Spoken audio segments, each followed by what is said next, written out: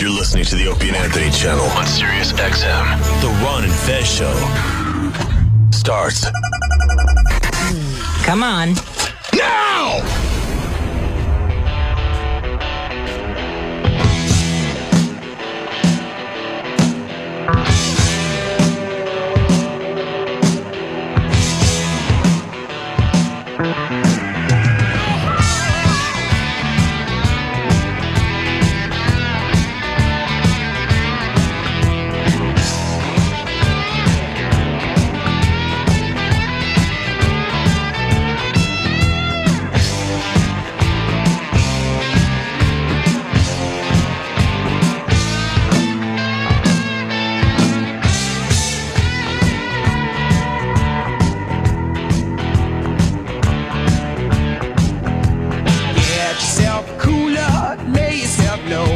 Coincidental murder with nothing to show. When the judge of constipation go to his head, and his wife's aggravation, you soon end up dead. It's the same old story, same old song and dance, my friend.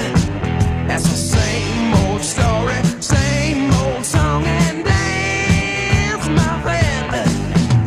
Got you with the cocaine, found with your gun. No smooth face a lawyer could get you undone. Say love ain't the same on the south side of town. You could look, but you ain't gonna find it around. That's the same old story, same old song and dance, my friend. That's the same old story, same old story, same old song and dance.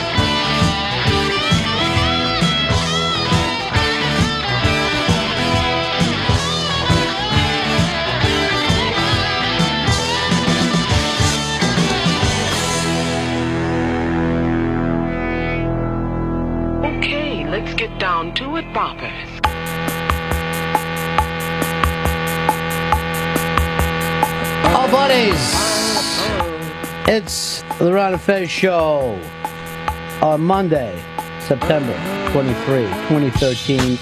866 Ron Zero Fez. 866 Ron Zero Fez. This is a call-in talk show, so your calls will be taken if you'd like to talk. Any subject, anything at all. 866 Ron Zero Fez. 866 Ron Zero Fez. I can honestly tell you, if you bet on football, you are mentally insane. That is a fucking sport that is as erratic as the WWE. There's ridiculous run-ins and storylines, and you cannot bet on this guy. I got fucking murdered this weekend, though that's probably not a surprise to a lot of people. How does a fucking third string rookie quarterback go into Minnesota and fucking throw it up for the fucking Browns and own a fucking running game? If you would have listened to Mr. Jerry Barca, he picked them in the eliminator. That's how much he believed in the Browns. Motherfucker. That guy is on point every week. He is on point every week. He does not get enough love for that.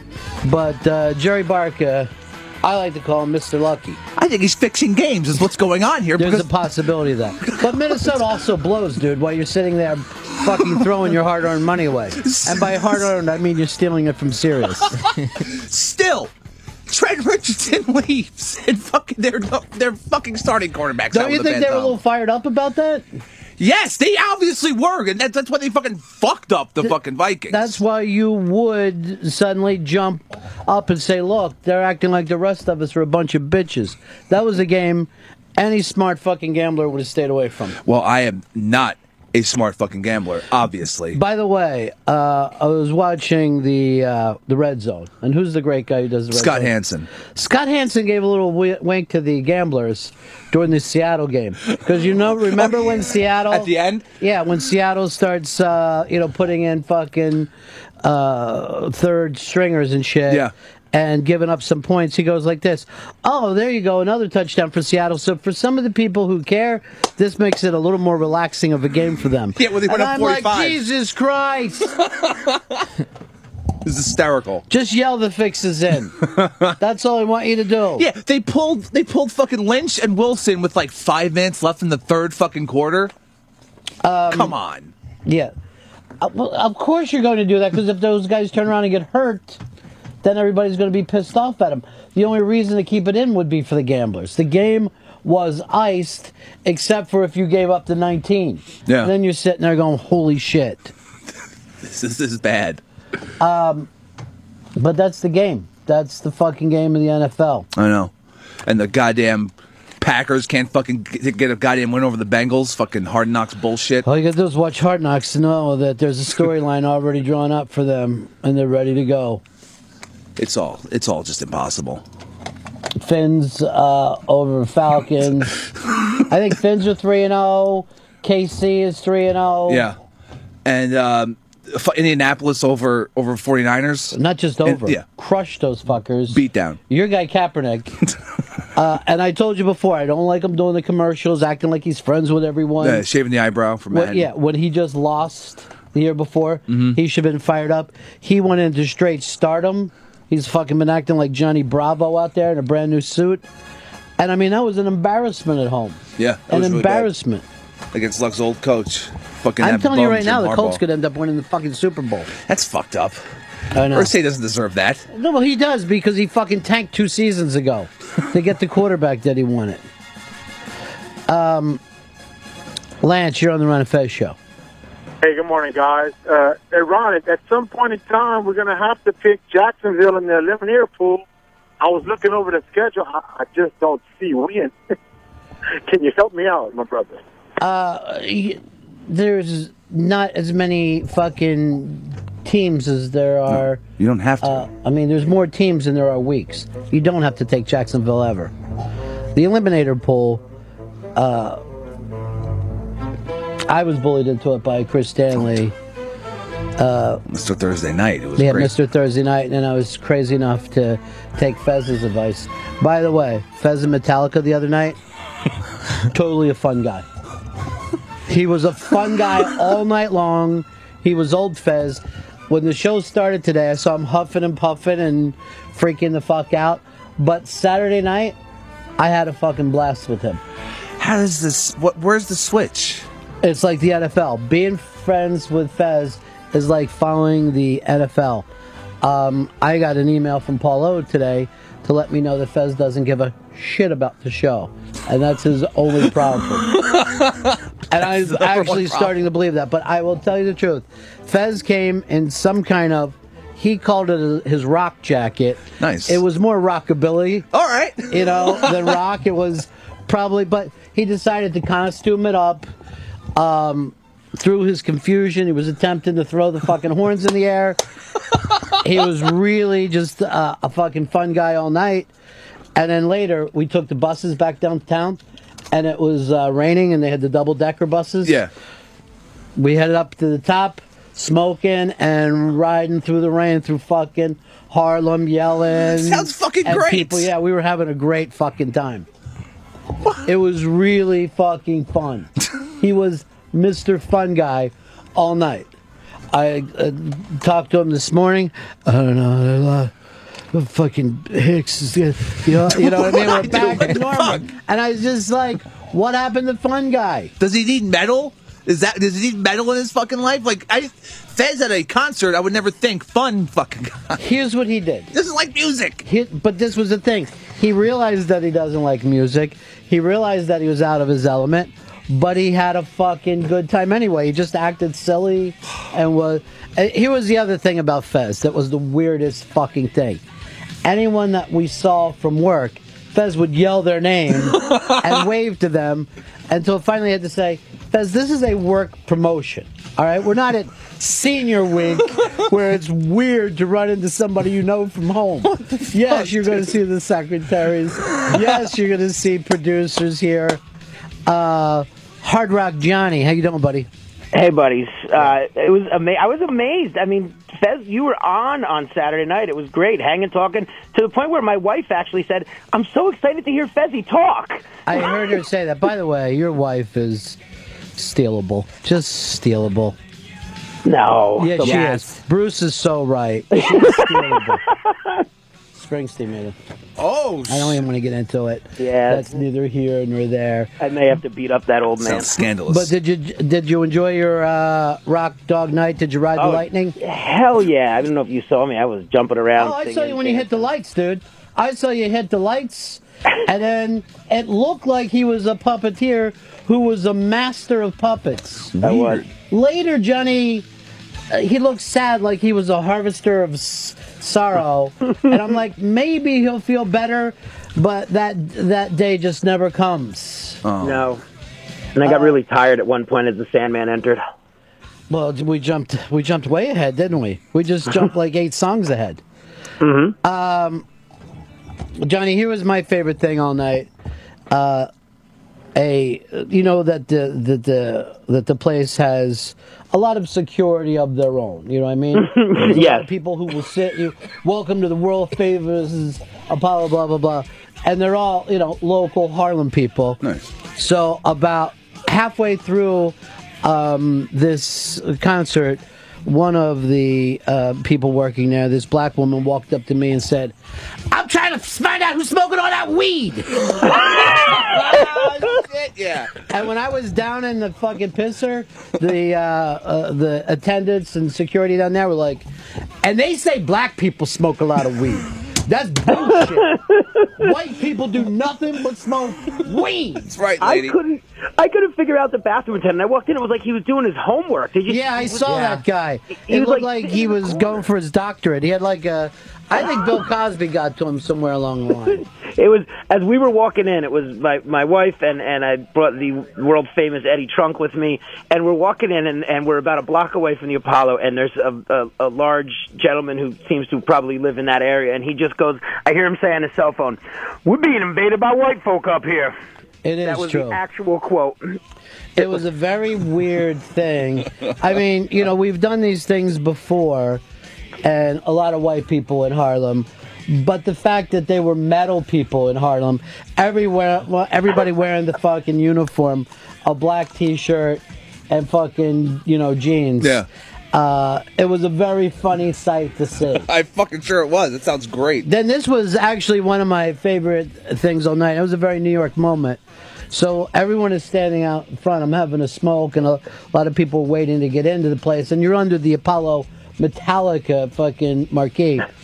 And all of a sudden you start hearing this Metallica music being played loud, and a fire truck is coming by, and the guy's got his fucking iPod hooked up to it. And they're just blasting Metallica on 125th Street, and all these fucking rock people are like, yeah! That's it, yeah, that's where the show we're going Fuck to. yeah! Metal! It was definitely an interesting dichotomy of folks up there, I tell you that. I kept yelling, sit down. Sit down, everyone. Did you see the dude that looked like Pepper? There was a guy in front of me. I Sure, there were a swear lot to of God, people. 3 times he looked just like you, Pep, after the haircut. Yeah, everybody looked like Pepper's real dad. My favorite was a dude like in a biker jacket and like really tight black shirt with studs on the jacket, and he manages to sit next to Mr. Greenstein, and I saw that. Awkwardly uncomfortable to watch. He actually had colors fucking tied into his jacket. Oh shit! Yeah, that's for real.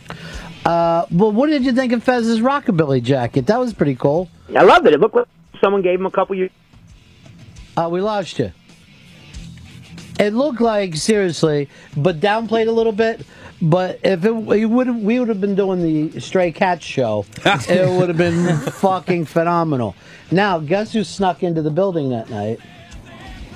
Shelby. Oh, shit! Shelby did a sneak in, so he's standing up there, and I'm like, what are you doing? He goes, I hope to get a ticket. What? I go, stay on my fucking heel. And he's walking behind me. I do the thing where I'm acting like I don't understand my ticket, and I'm talking to both ticket people. Oh, I'm like, nice. Is this my ticket? Because somebody said, and I don't think, and I'm fucking what's happening? loud. And while they're both looking at me, Shelby just does the fucking run through. Yes! We find him inside, and since everybody was standing up, perfect. No fucking problems. That's fucking great. Hope you get a scalper, maybe sneaking through a back exit. All you got to do, man, that's the oldest thing, is just one person starts some fucking problems. And I'm just standing, is this my ticket or not? I don't know. Sir, calm down. I don't know. There's no seat number on the ticket. Let's just scan the barcode. Sir, there's no reason to be so angry, sir, please. And then as soon as I see him go by, I go, wait, this is a ticket. There's a seat number right there. Okay. Now, do I get 3 drinks, or what do I have to do in here? And then the other thing that I was doing was just wearing the shades, standing out front, hoping somebody would, offer a fucking sweet taste, or, you know what I mean? Yeah. Harlem has changed. It used to be white guy, sunglasses at night, dude, I know what you're here for. That was always the thing. Put your sunglasses on, and we'll find out where the pony ride is. No more. The movie Cotton Comes to Harlem. Now it's literally like cotton with everyone's lily white skin. That's all you see there. There's a lot more white people up there than ever before. Yeah. I think that 125th Street is going to be the same as Little Italy one day, where it's just like pretend like, look, here's a place to get soul chicken and waffles, but it's getting incredibly white. Well, they're fucking just making those brownstones up there beautiful. Everything's getting refurbished. It's crazy. Brian, you're on the Run of Fez show.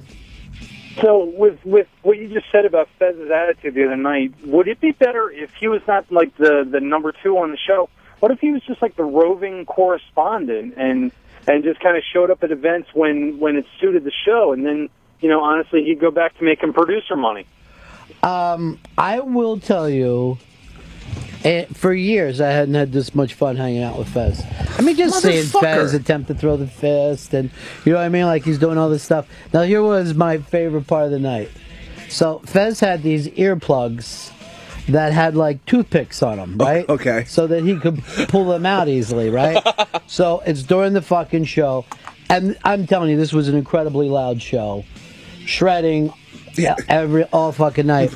So I reach over and I grab the toothpick thing and yank it out. Fez, you just see his face turn purple, takes a fucking knee. He's attempting to reach back to get his earplug before he passes out. And like later he said to me, until you did that, I did not know that my earplugs fucking worked. I thought they didn't work. Oh my god!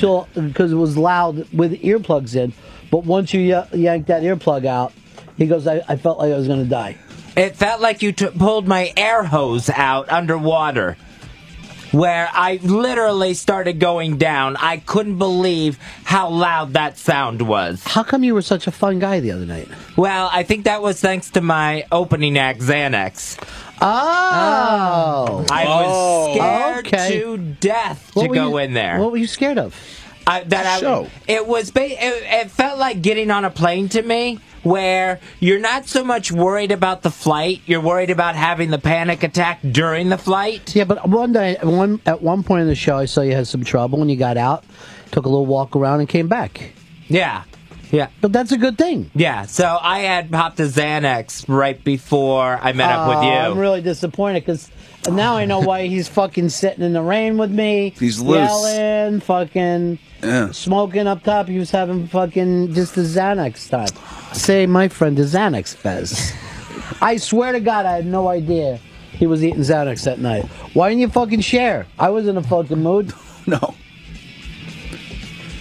So you were Xanax Fez all night. Yeah. So you felt fucked up all night long? Xanax Fez is really fucking fun. Because when you were acting like you were throwing the fucking fist and you had the horns going. I also noticed this, that people that we work with here kept turning around to look to see how much despair Fez was in at a rock concert. Not true. That's how I felt, and I'm like, well, the Xanax I'm not talking. going to give them the satisfaction. I'll just be throwing my fists when they turn around and look at me again. Nobody was doing that. They were enjoying the show themselves. I felt very paranoid. They were doing the show themselves. And, you know, Fez wasn't the only one in a costume. There were some people that work here that decided to metal it up a little bit. Okay. One VP wore an army jacket. Oh, God. That's badass. Yeah, right. So, you know, people were trying to get in that I'm not necessarily a Metallica fan, but I'm going to throw myself into a thing. Okay.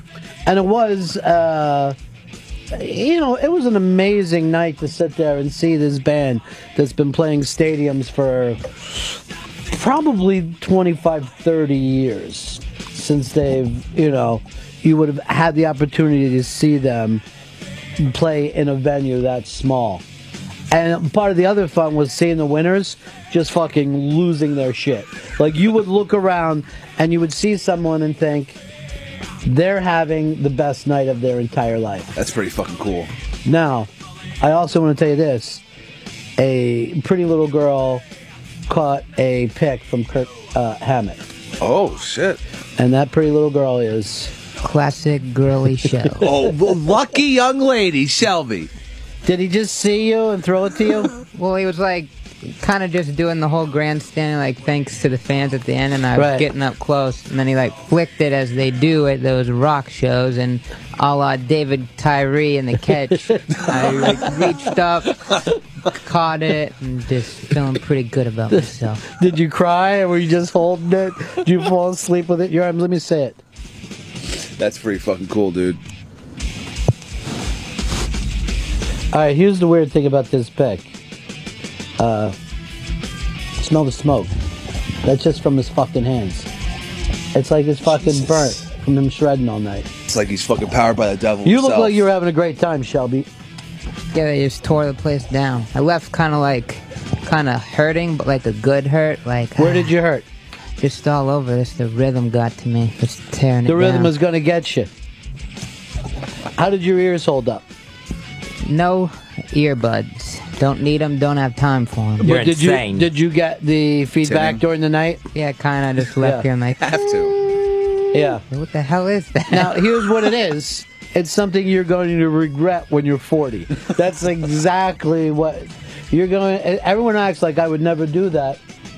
Fucking Pete Townsend has to do it now. Neil Young has to. You will fucking destroy your ears. Yeah. Henry Rollins show, fucking, I had just the tin in the ear for fucking 2 days. It was fucking ridiculous. I've had two concerts that I knew did permanent damage to my hearing. One was Metallica back in the 80s, and the other one, believe it or not, was a fucking bar band. It's crazy. They fucking were so loud, and it was just like a drunk, great night, like this band is great, and then that fucking night, I'm just like, holy shit, my ear... Next day, oh man, this is fucking bad. And a day later, I'm still fucking ringing. That's shitty. I think it wasn't as bad because one time I went to a monster truck show up close, and my friend was like, hey, you gotta wear earbuds. And I was like, no, it's fine. And that like destroyed my ears. So like anything that isn't that is just golden for me. You think, but still hurting you. some of this damage you won't know for years go by. It's like fucking these football players that only find out that the concussions hurt them once they hit 40. You know what I mean? Like, it doesn't bother them. I guarantee you, like, all the Jackass guys are going to be getting new hips and fucking knees when they get older, because that's just what happens. Charlie, you're on the Ron and Fez show. I feel bad that Fez has to get fucked up before a concert, but then I thought about it. I've never been with a woman and said, you know what will make this better? Some poppers. So I think Fez is moving in the right direction. I think anal poppers is tomorrow. Thanks, man. I am just saying that Fez was a ton of fun that night. At a concert. Nuts. Johnny will have to go back and tell Mrs. Hard Rock the reason that Fez was so chatty, gregarious, and fun was the Xanax. But why else do you have Xanax if you're not going to use them? It takes what edge scared off. you about it, Fez? I just thought the sound's going to be too much for me to take, because not only is it loud... You had fucking giant goddamn things. And it was still crazy loud. But then also you have the vibration that goes through your chest because it's so loud. And I start thinking, all right, am I going to get a stent shaken loose here? I don't know if that's possible. And it was really fear of the panic of like, I'm going to get in here and they're going to shut those doors and I'm not going to be able to leave. They always let everyone Not a great leave. white show. Felt like it could be. But you're always allowed to leave a movie You got a venue, or a yeah. concert. You could have gone out on the street and got mugged if you wanted to.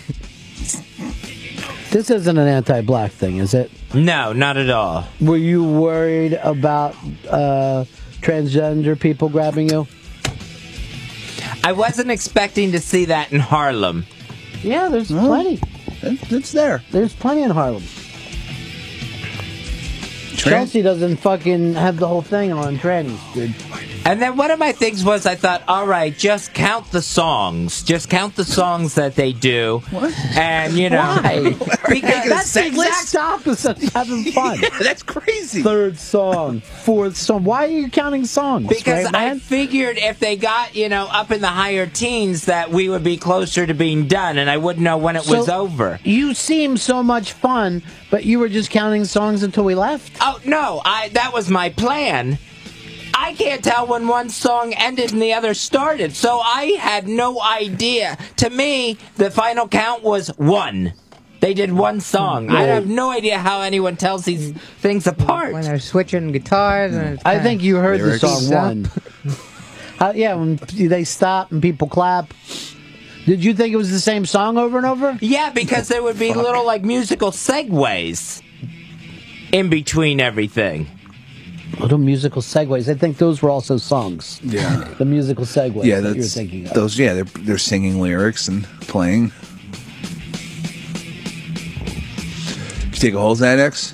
Yeah. Jesus. Strip? Doing the strip? Yep. Oof. I remember that Xanax show. That was a fucking rough fun to keep up to. Then that's how he was. And why wouldn't you say to us, hey, I'm fun because I'm on Xanax? I'm telling you, when me and him were riding back, and there was only like 2 other guys who would do it, and we jump up in the fucking thing and start Rain. smoking, yeah. And then people were all happy for us when they saw us up there. Like, fuck, guys. You doing it? And you're riding through Harlem up high in a fucking cold rainstorm after being hot for 2 hours. It was like a blast. And I'm like, fucking Fez. This is the old Fez. He's so much fun again. Little did I know, he's counting songs and... High as a kite.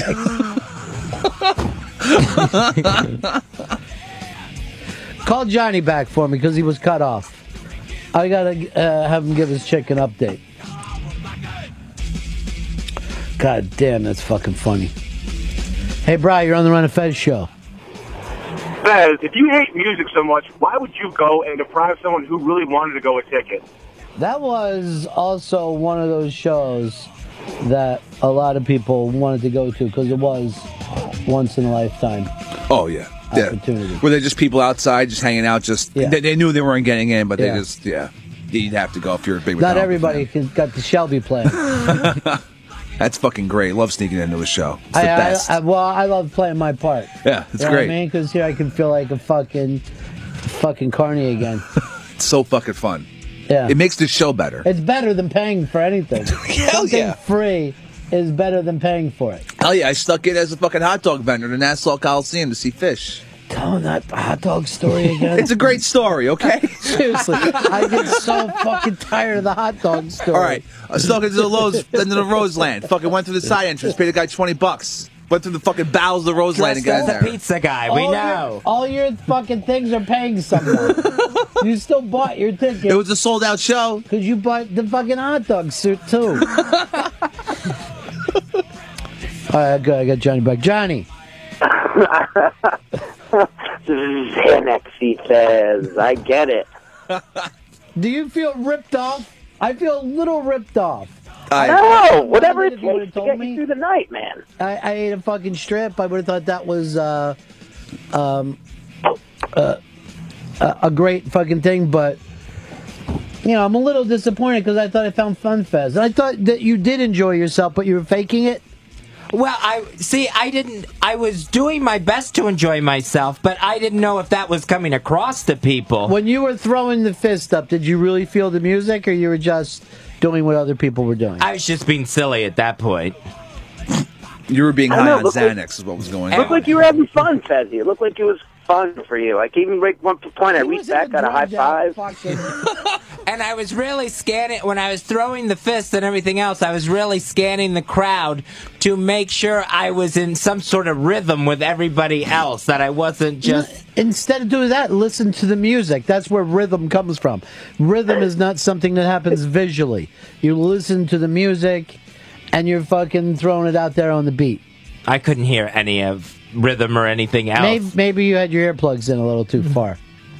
My ears were very sore at the end of the night just from the plugs being in too deep. Now, did you only ride up Pop in the Rain because you were high on Xanax? This whole fucking night. This whole night is fucking ruined for me now. It's a sham is what fucking happened. I went home, I said to my chick, I go, I can't tell you, I saw old Fez. I ran into an old friend Oh, man. in fucking Harlem, and it was Fez. And I literally said that. I said, you're not going to believe this. I ran into an old friend from Florida in Harlem, and we had a great time. And she said, oh, I go, Fez. He was there. I like Old Fez. Pretty cool. Yeah, old Fez is a fucking blast. It was awesome to hang with old Fez. And also, I guess, it was pretty cool to hang with the guy who was going to go hunt antelope later with his little hunting jacket on. Yeah, he was. I was doing fucking joke. Fucking, he shows up in a safari jacket. Where's my piss hat? Seriously, it was like some odd gay fucking scene that he was into. Need to blend in. By the way, Johnny will back me up on this. Shelby, I don't know whether it's because he snuck in, did not utter a word all night. I was just going to say, I think he might have said 3 words for the... We were hanging for, like, a half an hour. He may have said 1 word every 10 to 12 minutes. Just trying to blend in. No one asked me for my ticket, please. I thought you were being racist by wearing a safari jacket. Oh, god damn, I have a weird fucking crew. I have the strangest crew ever. Hicks, I wish you would have been there. That would have been fucking fun as fuck. Ah, these things sound great. I was on the air, dog. Yeah, you guys fucking take off for every other reason. And Dave doesn't like Metallica either? Dave likes Metallica, yeah. God, he would have been I couldn't even imagine if Davey Mack was there. We were doing the show. You guys fucking take off for every wedding. Dave has taken off for concerts before. I think I said that to Fez. I'm like, why would they not take the night off to come to this thing?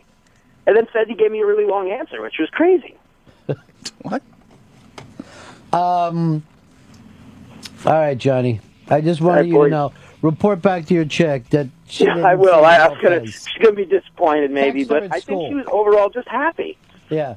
She was Text her happy. at She even school and said we lived She a even lot. mentioned it. She mentioned it to me yesterday. She's like, I'm so happy. I was so happy to hang out with Fez and have him be so, seem to be so okay. And then she's also very excited because we got our big book launch tomorrow night that maybe you guys will be around for. She's very excited because Fez said, "I'll see you on Tuesday." So, Fezzy, if you're coming, take some Xanax so you can hang with my wife. Xanax. Yeah.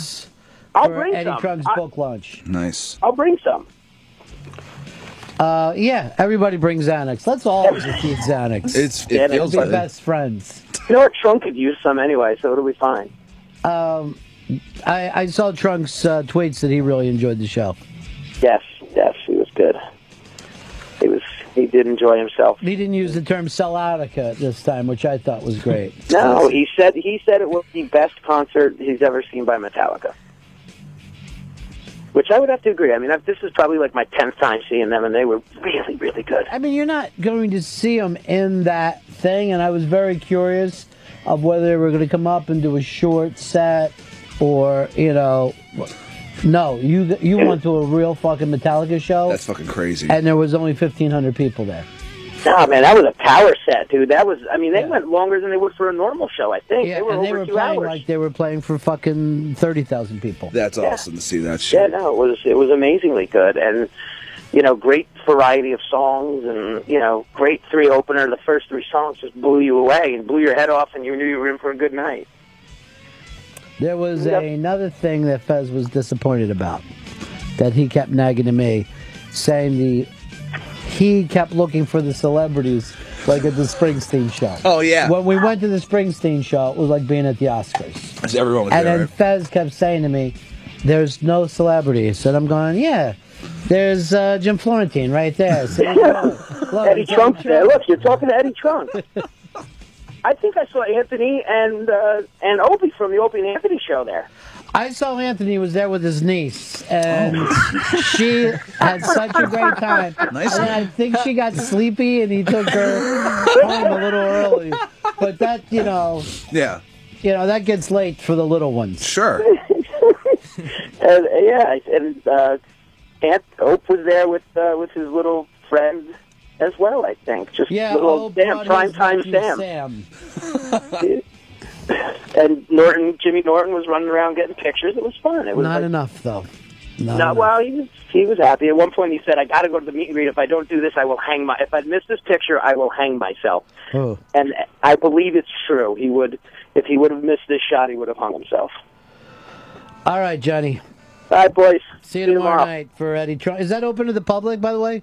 The book signing is there's a book signing from 6 to 8 at the Hard Rock, and then Eddie's party is a private event, star-studded celebrity event with Ron and It's Fez. Eddie Trunk's Essential Hard Rock and Heavy Metal Volume 2. And I just hope, this isn't the sophomore jinx where 7 years to make the first album, 3 months to make the second. I think we'll be all right. But we're going to be pleasantly surprised. All right, Johnny. See you, Mom. Peace. Dave in Maryland, you're on the Ron and Fez show. What's up, fellas? Yeah. Hey, Ron, when I was watching Anthony's a clip of his video, I seen the tree stump at the Apollo, the famous tree stump, and I was hoping so much that James wouldn't kick that thing over, while he was playing. They pushed it over to the side. Oh, okay. And no one had touched it all night. Like when the Springsteen guys came out, everybody in the band touched the stump to be part of the tradition. Yeah. They just had the stump sitting over at the side. I told Shelby to make sure that he went up and rubbed it for his good luck in comedy. And I was really hoping that during Enter Sandman, the Sandman would have came out. I thought that would have been brilliant. But I don't think Metallica understands all the traditions of the place. I'd die to see that. Give him a kendo stick, too. Bring it all together. That's not the Sandman I'm talking about. Well, both. Talking about, oh boy. Oh boy. Billy in New York, you're on the Ron and Fez show. Hey, Ronnie. Yeah. Hello. Yeah, buddy, go ahead. Hold on one sec. You hear me now? Yes, I could always hear you. Oh, I couldn't hear you. I apologize. Ironically, yes, I was just calling to say that I'm only 22 years old, and I am definitely going to have tendonitis just from all the terribly loud music I've played and seen live. Just, Mars Volta, Fish, Lettuce, Humphreys, McGee. I've done nothing to protect my ears, and I'm going to be deaf by the time I'm 30. Well, it's worse than even being deaf because a lot of those guys just get that horrible ringing and they can't get out of bed. Oh, God. Yeah, it just becomes this disastrous way to live. That's fucking terrible. It's just having earaches all day long every day. It's not just earaches. It's just like ringing. It's like that fucking ring never goes away forever. Townsend suffers from it, and he can't hear anybody. He can't hear a goddamn soul. That's sad. Well, it's the cost of doing that job. Nobody knew at the time. Now they all have those things in so they can just hear the music. Yeah. And they keep it down to a sensible level while they hurt everybody else. All right, 866 Ron Zero Fez. 866 Ron Zero Fez. Xanax Fez is sitting in here with us today, as well as Chris Stanley. Shelby, the guitar pick hero. What are you going to do with your guitar pick, Shelby? I don't know. Just keep it maybe around my neck for good luck. You fucking girl. Close to your heart, right? Are you really a Metallica fan? I'm not as big as like all the other people there, but yeah, I definitely listened to him my whole life. Enjoyable show, though? Absolutely. One of the best concerts I've been to. Is that right? Yeah. Better than Backstreet when Backstreet was back? I mean, not that great. Okay. I mean, there was no choreography, and I'm a stickler for that. Yeah, I know. I noticed that they don't choreograph enough stuff. I want song and dance. Why is there just And I rock? don't want instruments on stage. If you have to have them, put them behind a curtain somewhere. Or better yet, just play a tape. It's better that way, 'cause Don't it sounds like the hold 'em, record. Mike. You gotta have that connected to your face.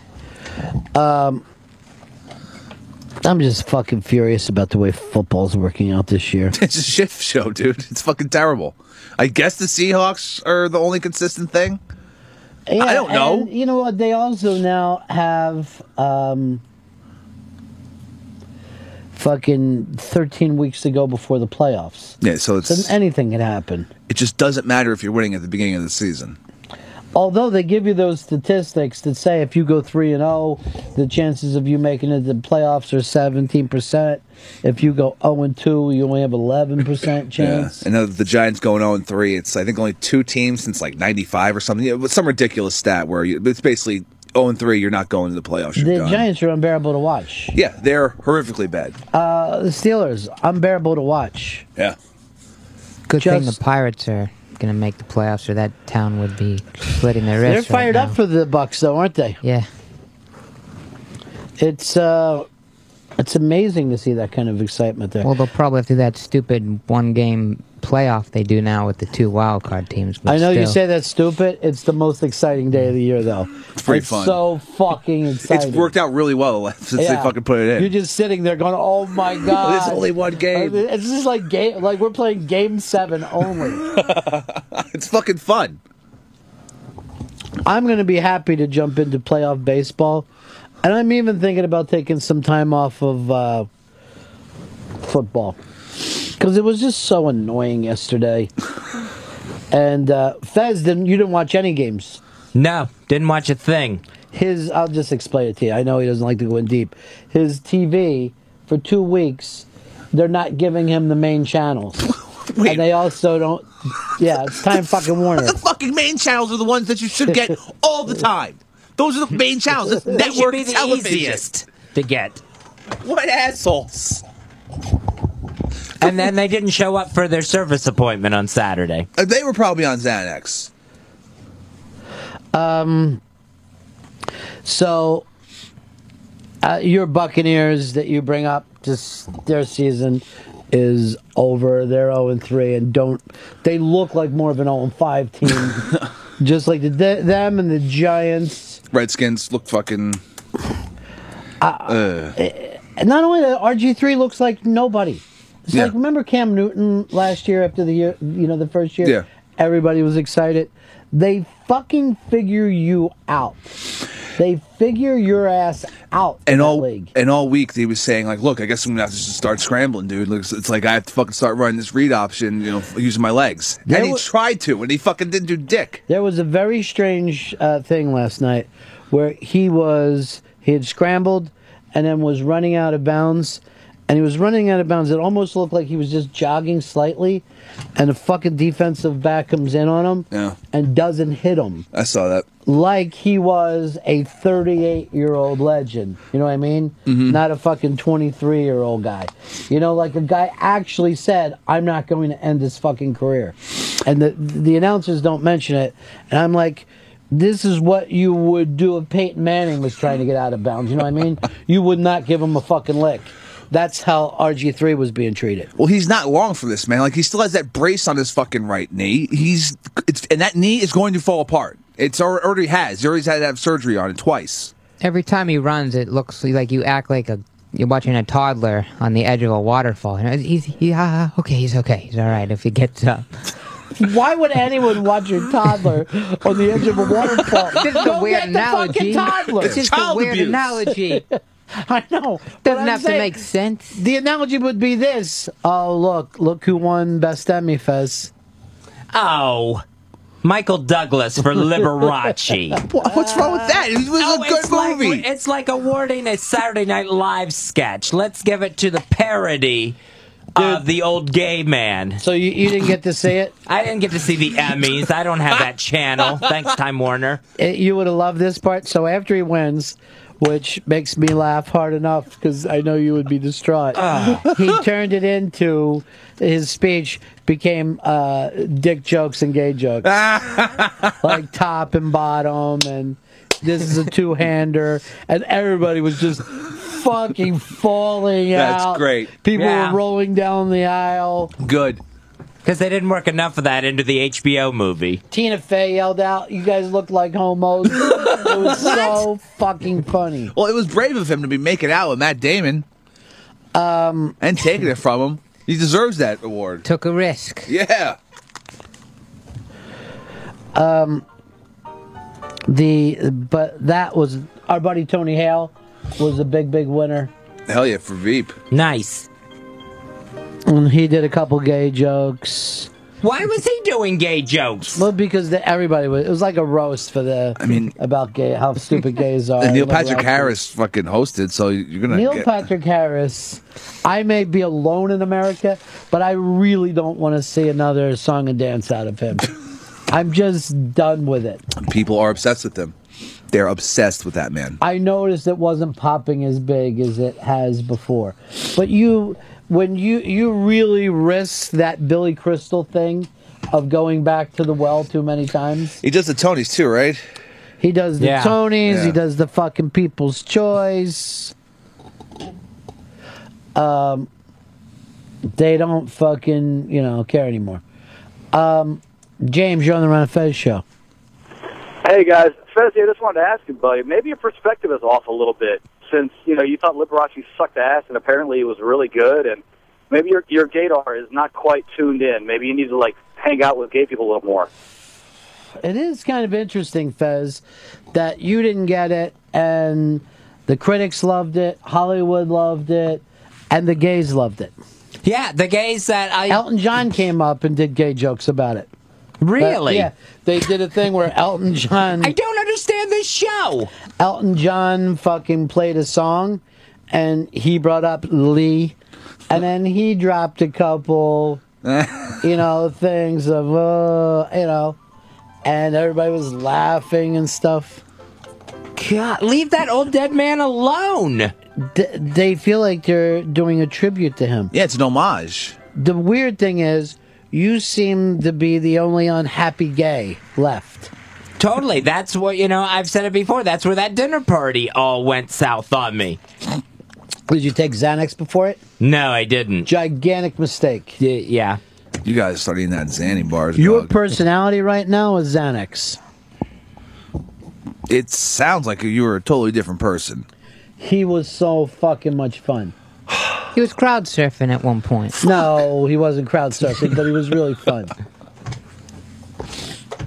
I want to see Happy Fez, or just... Could you picture Fez in the rain at night after a 2-hour metal show, jumping up No. Fucking hands in the air riding through fucking Harlem? Not at all. Not on at this top of point. a double-decker bus. It was like a fucking New York movie. I could picture him having a panic attack in the rain on top of a fucking bus. Normally, you would have thought he would have had a panic attack going up to the second level of a bus. Yes! Yeah, the height didn't even bother me. The rain felt so I don't know if good. you've ever been on those things before. Yeah. But you have to duck down when there's a fucking street light.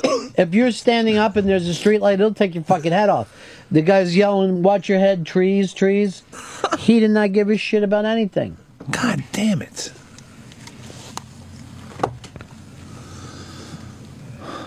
I don't know what it was, but funnest guy ever. Funnest guy ever. I guess Xanax. Xanax and song counting is what really makes him fun. So you were a nervous wreck all night, right? Why did you say I'll take the ticket? Why wouldn't you just say no? I don't. That's too uncomfortable for me. Because I wanted to be part of the company event. I really did want to go. So you wanted to be there. I was scared to death to go. You wanted to be there for political reasons, so that sure. Because I noticed that you yelled at everyone and were waving to them. So you would be seen? Well, yeah. So people would say, hey, Fez was there? And after the Xanax, I was really glad to see people. Really enjoyed seeing familiar faces that I had just seen less than 24 hours before. And he would be like, he's like yelling to people as they come by and fucking grabbing them. And I'm like, well, who's that? And he would always be like, well, that's somebody's assistant. Oh. That's, you know what I mean? Yeah. And I'd be like, oh, God, I don't even know if I ever saw those people before.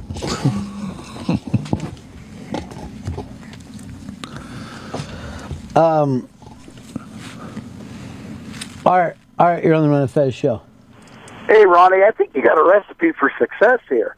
I mean, Fez pops the Xanax around like 9 a.m., cranks up, Metallica or some good rock on his iPod, puts a costume on, comes into work, takes the stick at 11 o'clock, and you're good to go. I would have loved to have had mics that night. Fuck, man. You would have heard the old Fez. More than one fucking sentence at a time, no dead air, busting balls. I thought rocking, but you were just mirroring. Oh, yeah, because I wouldn't have known, to throw the fist up or anything like that. But you didn't feel it. You're in the room. It's not like you're supposed to throw up the fist. People were like, yeah. Like, this is so fucking good. There was no point where I'm like, I am so into this. I have to have my hands in the air. But I just want you to know what people were doing. You know that's not choreography, right? Like, people don't go, this is the part of the song where we put our hands in the air. They're just fucking rocking. Yeah, they actually just feel it from music. I don't get that feeling from any kind of music. So weird. To whatever point yet you do not care, then the said hands go in the air. That is true. You're exactly. And I guess he did. He cared. He cared. There was a certain point where it just seemed like... Oh, God. You know what I mean? Yeah, it was like throwing the Nazi salute.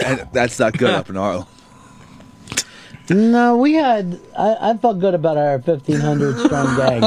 I felt very fucking strong about it. Here's Dr. Howard. Hey, good morning, gentlemen. It just sounds like Fez is suffering from the low Z syndrome. Low what? Low Z syndrome. What's Z syndrome? Well, it's Zantac, Zantac. All right, but that begins with an X. Dr. Howard? Dr. Fine? Dr. Howard? Dr. Howard? Dr. Fine? Dr. Howard? I need to be cheered up. Look who it is. It's the lovely Janice in Chicago. Hi, Ronnie. Hi, everyone. Is Chicago got Bears fever right now? Oh, I know I'm apologize that you lost, but what a game. Holy shit. Yeah. And it was so funny because I called my father-in-law during the game, and he said, well, there's still a lot of time. And right after he said that, the guy hit the field goal kicker, Yeah. punter. And it's like, Dad, shut up. They were both doing everything they could do to give it away. They were both doing everything. But wouldn't it be great to see Cutler in the Super Bowl? Well, yeah, and I'm, and it's funny too because I watch the game by myself because I don't want someone yapping at me or No, I understand. Oh, yeah. There's some people that feel like they need to be in a crowd wearing a shirt, and other people are like, "Why are all you people talking during the game?" It's Honest a to game. God. And it's only, it's an hour, a football hour, but it's still, shut up. I don't. Yeah. Like the worst thing to me is the Super Bowl party. Oh my God. Yeah, that's just because there's always people asking, well, how did these teams get here? Do they always have rock concerts in the middle of the show? Crazy. And I don't want to be the hostess with the mostess, and shut up. Right. Oh, But, great. We're eating out of a fucking football helmet. Yeah. That really makes today very special. And the helmet's made out of food, too. Yeah. Yeah, it's I've made never out. seen that. Yeah, cheese helmet. No. It's cool, too, because last year, my baby sister and her 2 kids, we went to Bourbonnais, and it got them into it. And so now when my dad was alive, I used to call him during the game, and so now we call each other. So the tradition continues. That's nice. I know it's funny when my dad was alive. Every once in a while he'd answer like he just woke up. Oh, Dad, don't tell me you. And he'd start laughing. He's like, yeah. Huh? What? That's the only way I answer my phone. I want to always make everyone feel bad that they woke me up. What time is it? Oh, shit, I'm sorry. I'm so sorry. Well, my husband worked middle shift, and I still call all those guys at the wrong time. All those years I lived it, and I still fuck up. It's like, oh, God, I'm sorry. Yeah, well, if anybody's on any kind of swing shift, they're just always needing sleep, no matter when. And no one ever gets it. No, no one ever gets it. And then they die young from the weird sleep patterns. Sometimes I think that. It's like... Did I tell you this already, that my husband had tinnitus from not only rock shows, but riding a motorcycle all his life without earplugs? Is that right? He used to have to sleep with the TV on, or the ringing would wake him up. Oh, man. So he needed distraction from his own goddamn head. Yeah, so he had to have other noise all the time. Fez, are you a TV all night guy? Yeah, I leave mine on and every light in the house. They say it's not good for you. Neither one of those things is good for you. It's like sleeping on the subway where the lights never turn off. That's fucking crazy. You can't do that, dude. Don't say that. I'll feel like the bed's moving. This is what they do to torture fucking prisoners. Yeah. But they also say you're not getting the correct type of sleep because of that. And they say it's anxiety-inducing. Yeah, because then you don't get the REM sleep or whatever it says. And... Yeah, I've tried to just turn everything off, and then I just end up opening my eyes and staring into the darkness. But it's not going to happen like that forever. You have to get past that. You have to remember, TV's only like 60 years old. So forever, human beings slept. And light is only about 100 years old.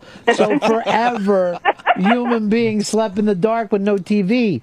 And if you were like, oh, I sleep with the lights on and no TV, that's why I'm so relaxed and prepared for the show every day. That's why I really enjoy my work. Then I would go, well, dude, it works for you. But I can't believe in all your time of trying to find out about anxiety stuff, you haven't looked into good night's sleep. Yeah, I mean, I've talked to the doctor about it and that sort of thing. It's just I feel more comfortable, like I can sleep. But that's only at first. You understand? Mm-hmm. You have to, like when you do any new thing, you have to work through it. And why do you sleep with the lights on? Just because I hear noises and I don't want to have to go stumbling through the dark. I got to tell you this story, and this is fucking true. One time we were all on the road. We used to take this comedy show out on the road. And we do the show. I go back to the room. I'm asleep. My phone fucking rings 3:30 in the morning. I answer it. It's Fez. And he screams at me the lights are out. Now, I go, what the fuck are you talking about? He goes, the lights went out in the hotel. I go, it's in the middle of the night. The lights should be out. I fucking slammed the goddamn phone down and go back to sleep. He fucking stayed and just stared out the fucking door. He's staring out the window at some faraway light, fucking dreaming of the sun coming back up. Holy shit, man. And it was weird because I was asleep with the lights on, and then when they went out, it's like it's like someone clobbered me, and I sat right up. You have to start sleeping with the lights on. Darkness. If I wake up and there's lights on, I feel fucking freaked out. It feels unnatural. Tonight, would you be willing to turn off your TV and turn off your lights? Do it. Yes, I will try it. So it isn't a matter of trying it. You're going to do it. Just turn everything You're off. You're going to do. There's nothing to try here. There's 2 flips of a switch. You could always do a timer, so it shuts off after you're asleep. Well, I don't have those on my lights. I will sleep with everything off tonight. Even your pants. Balls out tonight. Asking a lot. Now, what do you think about this thing that Polo's saying you don't care about the show? I do care about the show. Polo has been pissed at me for a couple of weeks now because he asked for $100,000 from me. Just give it to him. And I refused to give it to him. Give it to him, dude. Can I get 20 grand? So, give him seriously. To get back on his good side, give him the 100 G's. I am not giving him $100,000. Look, I want you to understand something. That's an investment, all right?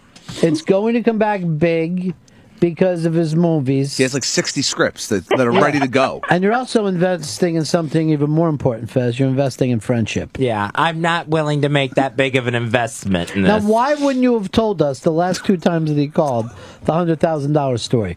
Why have you been sitting on that? Call that crazy bastard out. Because he asked for it. And I go, I'm not giving you $100,000. And I even asked, I said, are you serious? And then he started, just kind of laughing it off. And I'm like, maybe he was serious, maybe he wasn't. But that's when everything changed. Can I just tell you something? Everything isn't black and white. There's an easy compromise. Give him $50K. I am not giving him any money. Give him $50K just to settle everybody down. Seed money. Toss him a quarter. I am not giving him, and then he's pissed. And a couple weeks ago, he was supposed to be on the show, refused to answer his phone. I'm sure that's what it was all about. You're making stuff up now. Then I get screamed at. I'm just an afterthought on the show. The show doesn't like me. And I go, the show does like you. The show doesn't. The show's not anything. I'm a person, and no, I don't like him. But it doesn't mean I won't put him on the show because he's nuts. But in terms of liking, how could any human being like Polo? No, that's never been in doubt. I think he killed his wife. He's a frightening dude. He's a frightening Doesn't mean I weirdo. won't put him on the show. He's weird and interesting. What does someone say when the show likes me or doesn't like me? That's insane. There's only human beings. Me, Chris, you, Pips, Shelby, Veets. Yeah, he feels everyone is against him now. Yeah, we've always been against him. So what? Doesn't mean we won't put him on the air. Give him the fucking 100 G's and let's get this thing out of here. I am not giving him $100,000. He'll pay you back once it fucking comes in. You know He what? will not. I'll fucking chip in. You give him 99.5 and I'll throw in the other 500. I'll send a buck. All right, there's an extra buck. We're kickstarting this thing. Take it, His other Fez. Kickstarter almost got $200. See? He was close. All right, my Janice. Can I thank Hard Rock Johnny too? Because I never would have placed the chairman from the Iron Chef from the Kung Fu movies he used to be in, and it was always kind of driving me nuts. Now you're okay with the it. other day, it's like, that's right. Okay. All right, the Bears. Soldier Field. Soldier Field. We watch the games at Soldier Field. I'll talk to you later, sweetie. Enjoy your day. Bye-bye. God, I love that woman. All I gotta do is watch my emails. Love when Janice is on the show. Here's one. Tell Fez to shut the fuck up when Janice is on the show. Dick. He's not a dick. I mean, he's just trying to tell this thing about Paul O, but you gotta come up with some money. You got to, Fez. That's just throwing it out the window. He's offered to live with you and get a small stipend. And you remember when he was here, you did your best shows. It's like you were on Not Xanax. the last time he was here. Yeah, that was better than what it has been since. That's been better than what it's been since. Remember, went to the Cloisters. It was fun. You went up to met the Rolling Stones that day at that fucking thing. You never would have went without them. You were throwing your hands up in the theater. Wow, was you just during a doc? Yeah.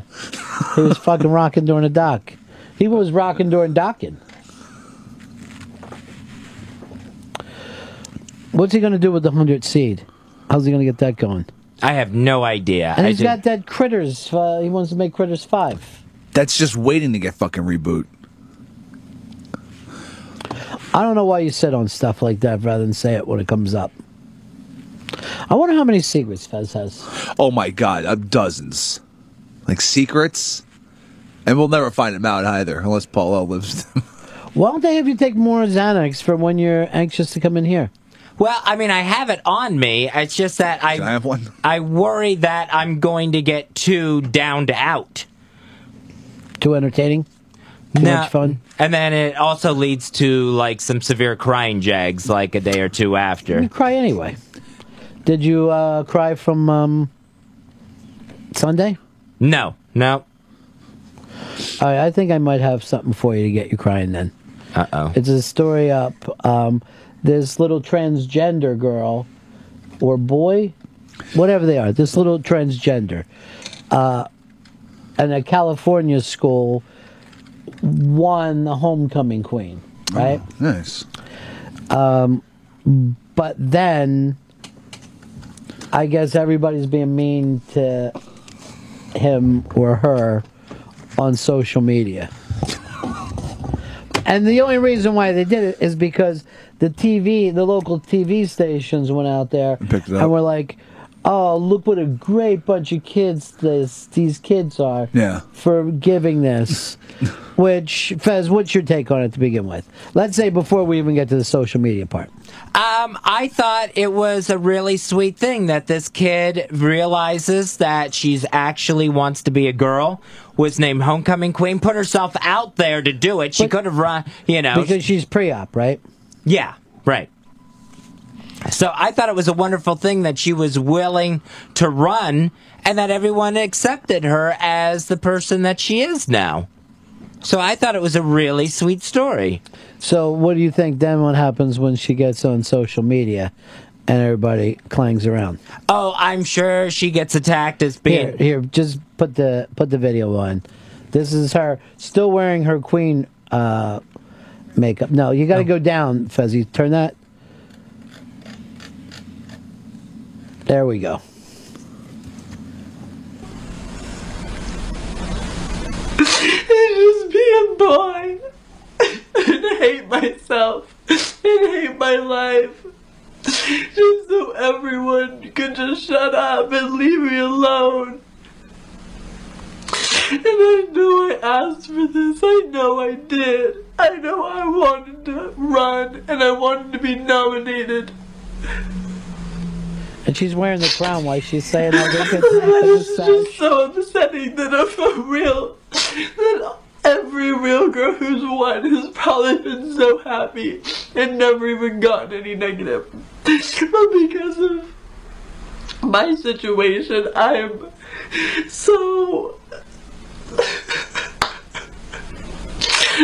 hated on and so judged. It's just I've had to deal with this my whole life, and so I should know better by now, but I just wished for one day I could just be happy and have everyone be happy for me. And it's just never gonna happen. Because everybody just... All right, let's stop it there. Obviously, this is a troubled kid. Yeah. Now, here's my thinking on it. You know, they did not vote for him because he's the prettiest girl in the school. They also do this same gimmick where they give it to the special needs kid. You know what I mean? Mm-hmm. Like, this is what that school did already. They turned it into, let's give it to a special needs kid. I would think that, except for the fact that she did actually apply and run and wanted to be queen. So does the special needs kid. Do you think that he's the prettiest girl in that school? I would doubt it. All right, so why did he win? Because the other kids in the school were so proud of her story and what she's gone through. Now, is that what Homecoming Queen is normally about? It's always a popularity contest. Right. So the thing is, it's the hottest girl in the school. Yeah. That's what it's basically saying, the girl we want to have sex with. Oh yeah, our fucking queen. She had a couple abortions from older dudes, but she was really fucking hot. That's the kind of girl that should be fucking doing it. The girl who doesn't even date anyone in the school. Yeah. She was fucking hot as shit. The girl who's dating a guy in a Corvette and a fucking mustache. Yeah. That's the girl you expect to win. Now, the other side of it is, why do they let this kid go on social media? Why? Why would anyone think it's a good idea for this kid to then upload this thing of her wearing the princess tiara up on the iPad? Somebody else, who added this? This was from Logan Field. All right, Logan Field added to this, and what's the actual account name for people who want to see it?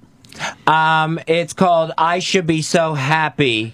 Would you please go to the top of this and find out what the thread is called?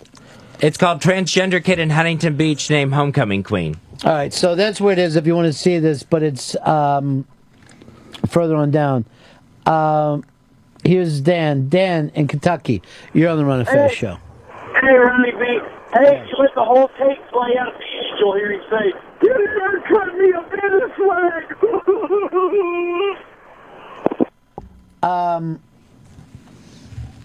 It's weird that, like, she gets so sad, so she says, okay, I gotta put a video to let them know how much they're getting to me. This is bad. This is somebody who doesn't get it at all. With my winter gear on. Or does that kid just want attention, whether it's negative or positive? I think because for her to still wear the tiara and the sash says a lot, I think. I mean, that means there's something mentally... Like, I never wanted this. Maybe she just got home from the game. But she's going to be wearing this 40 years from now. It's a sash and a tiara doesn't seem too comfortable. There's something wrong here. And this is still, whether you consider this person a he or a she, this is still a 16-year-old that people feel free to bash online. Okay, but why just a child? But and I get that completely. This is a troubled kid who needs real help. So why do this thing at the school, and then why did the local news put this on? You know what I mean? Like, how did everyone not see this as a train wreck ready to happen? Why wouldn't the school have said, you know what, this is a school, this is just a little thing that takes place at the school, and we don't need this as national news? Because they all have to go out of their way to say, look how great we are. We went and did it. It's the same as letting the autistic kid fucking shoot baskets. Yeah. As soon as they did that, and you find out you can get press for it, then everybody wanted to do it. Just to prove that they're somehow great. This kid shouldn't have been homecoming queen.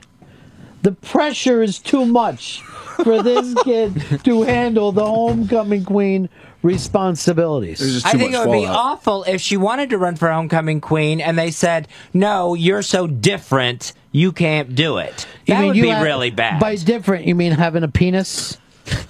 Because if this kid could be homecoming queen, Why can't you just turn around and pick the class clown as homecoming queen? Which, face it, most kids would make that fucking vote in a heartbeat just to shit all over the stupid homecoming queen thing. Should every boy in the school be able to run for homecoming queen? Yeah, and if they get voted in, they get voted in.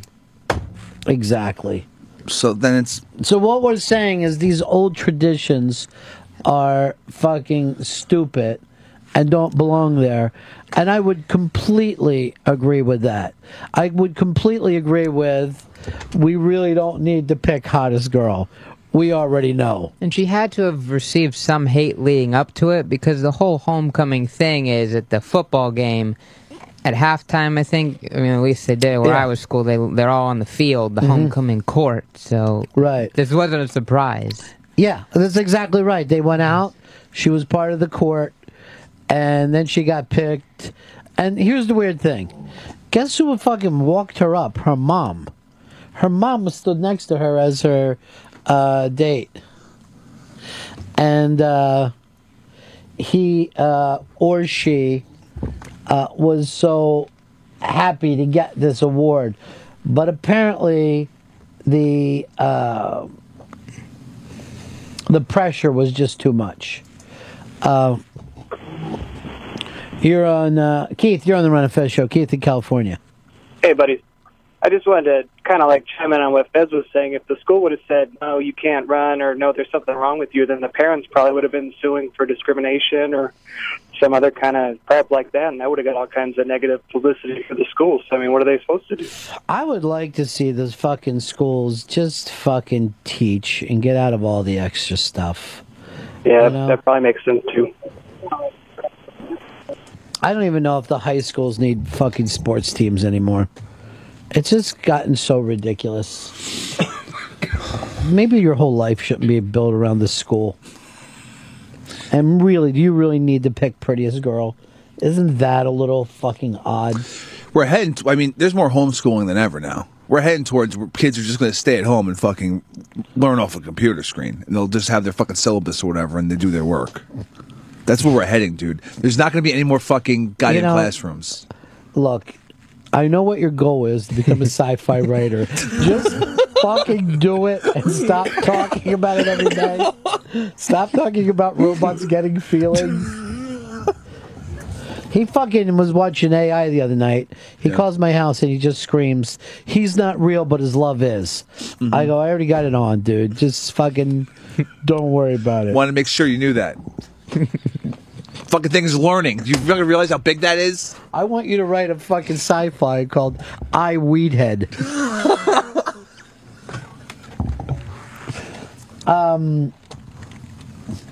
Here's Rick in Vegas. You're on the Ron and Fez show. Hey, Ronnie. Yeah. It's an obvious Carrie thing. There should have been a bucket of blood dropped on her at the end. I mean, come on. Same thing. That's it. I'm out. It is. It was almost scary. And they do this all the time. Grab Barker for me. I want him to tell his story. Jimmy, you're on the Ron and Fez show. Hey, guys. What's going on? Hey, Fez, I was thinking about before when, you were talking about, like your weekend and everything. What is your normal weekend like? And, could you walk us through, a normal Saturday and Sunday that you have? Without the shitting? Well, that's going to take out a huge chunk of it. Usually it's Friday night I have a late appointment, and then Saturday sometimes I will go out to some of the gay bars in my neighborhood, and Sunday it's been football until Time Warner cut me off. Cool. Thanks. When's the last time you went out to a gay bar? Couple weeks ago, couple of Saturdays ago, late at night. Did you meet anybody? No. What are you ordering there? Club soda with lime. And who'd you talk to? The last time I went out, I didn't talk to anyone. I just kind of sat there like a dope. How crowded was the bar? It was fairly crowded, yeah. I would just like to think that other people are dancing and laughing and having fun. Flirting with the bartender and shit. And then Fez is just sitting there with a rain cloud over him. New people are coming in, everybody's yelling out. Why don't you stay home and jerk off to this? I don't jerk off to girls. But seeing this kid, and I agree with you, this is a very troubled kid. Mm-hmm. And maybe we shouldn't totally act accepting of what's going on there. You know what I mean? Rather than accept it, maybe she should or he should spend a couple years getting therapy because so on the edge. But now I'm starting to believe that no kid needs to be online. Well, it usually turns bad. And now that with the bullying freakouts, the online stuff is just fucking. That's just driven it home. Where now it's just free reign for fucking people. But how do we know how many people fucking said anything before this person got mad or what it took? What she probably might have seen, even if she didn't go herself, is go to any of the comments on the TV channels that put this stuff up. And those people have a right to their opinion. You know what I mean? They have a right to their opinion to say, look, you are emphasizing something that isn't natural. You know, this shouldn't be acceptable. This is a kid who needs mental help, not for everybody to join in the fantasy and start to cheer, you're the prettiest girl in the whole school. I mean, it's kind of nutty when you think about it. You're so hot. I don't know if anyone yelled "you're so hot" at her, but they did put aside the normal tradition for a homecoming queen for it to be the, popular, best-looking girl for someone special. Special means retarded, man. So I don't see where there was anything wrong in her running or them electing her. It looked to me, from the news report, that they did it because they sincerely support her. And then she gets home, and of course everyone has to crap on her and, call it creepy and that sort of thing. How do we know everyone? I didn't do it. I'm sure no one I met did it. So, again, that's not everyone. How many things did it take her to get before she felt negative about it? And why couldn't she have said, hey, despite everybody, there being a lot of people who don't like me, the people who are closest to me do like me, and went on and did a positive thing. Why does it all have to be so negative and upset? I wish it could have rolled off her back and that she could have accepted that for the really good thing that it was. So you're saying that maybe she should step down, that this is too much pressure, that the school should go there, take off her crown, take away her scepter and sash. It doesn't seem to me that she's acting in a way that befits homecoming queen. Oh, it's just controversy. She should not abdicate. And the other students vote, too, so she had the majority of support, unless they're all doing it for that. See, my problem joke. is, why are you fucking voting for a queen? They should be born into it. Yeah. That's the only way that I would accept it. Should be Kristen from Homeroom. I mean, come on, guys. She's the hottest here. Let's be honest. Everyone knows she started getting tits in fucking 7th grade. And they're fat now, dude. And then after those abortions, she's really filled out. I mean, she just loves doing it raw. I mean, that's a fucking great. Here's Jerry Barker. Jerry. Yes, hello. Where are you calling us, from the bathroom? Is it that bad? No, I'm down in my kitchen. Okay. Big as your kitchen. You wrote a column the other day about at your kids' football game. They let somebody score, right? Yes, yeah. Mm-hmm. And then I sent you a thing. I forget what it was. They let a one-armed blind kid score somewhere. One-arm osteosarcoma, terminally ill kid score. Now, this has become a normal thing around the world. In other words, youth football is fixed. And it's becoming dangerous. Yes. Now, you were really moved. Well, you didn't say to tears, but you had to put your sunglasses down. Yeah, no, I think it was a great thing, particularly because in this game where I saw it, the parents didn't know about it. It wasn't something that the newspapers covered or was on TV or something. It was just something good that people were doing and the kids participated in. And what was great is, as you saw the play develop, and my son's team, they lined up 20 yards off the ball and they handed it to the kid, and they kind of faux blocked and faux sort of tried to tackle him, and he runs towards the end zone.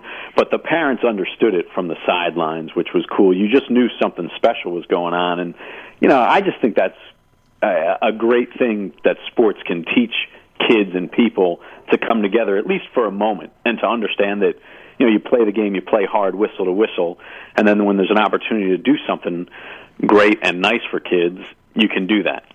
Now, did the kid know that he was being mocked this way? Not at all. Not at all. I talked to his mom after, and he's as proud as could be. To him, he scored a touchdown, and this was a kid so couldn't speak up until about a year ago.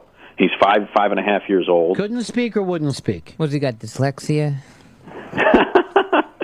A combination of all those. No, he couldn't speak, and he's developed the ability to speak now. And he gets the diagnosis, and the parents are told that he might never speak, and he'll never participate in sports, and never be in anything mainstream. So, who knows?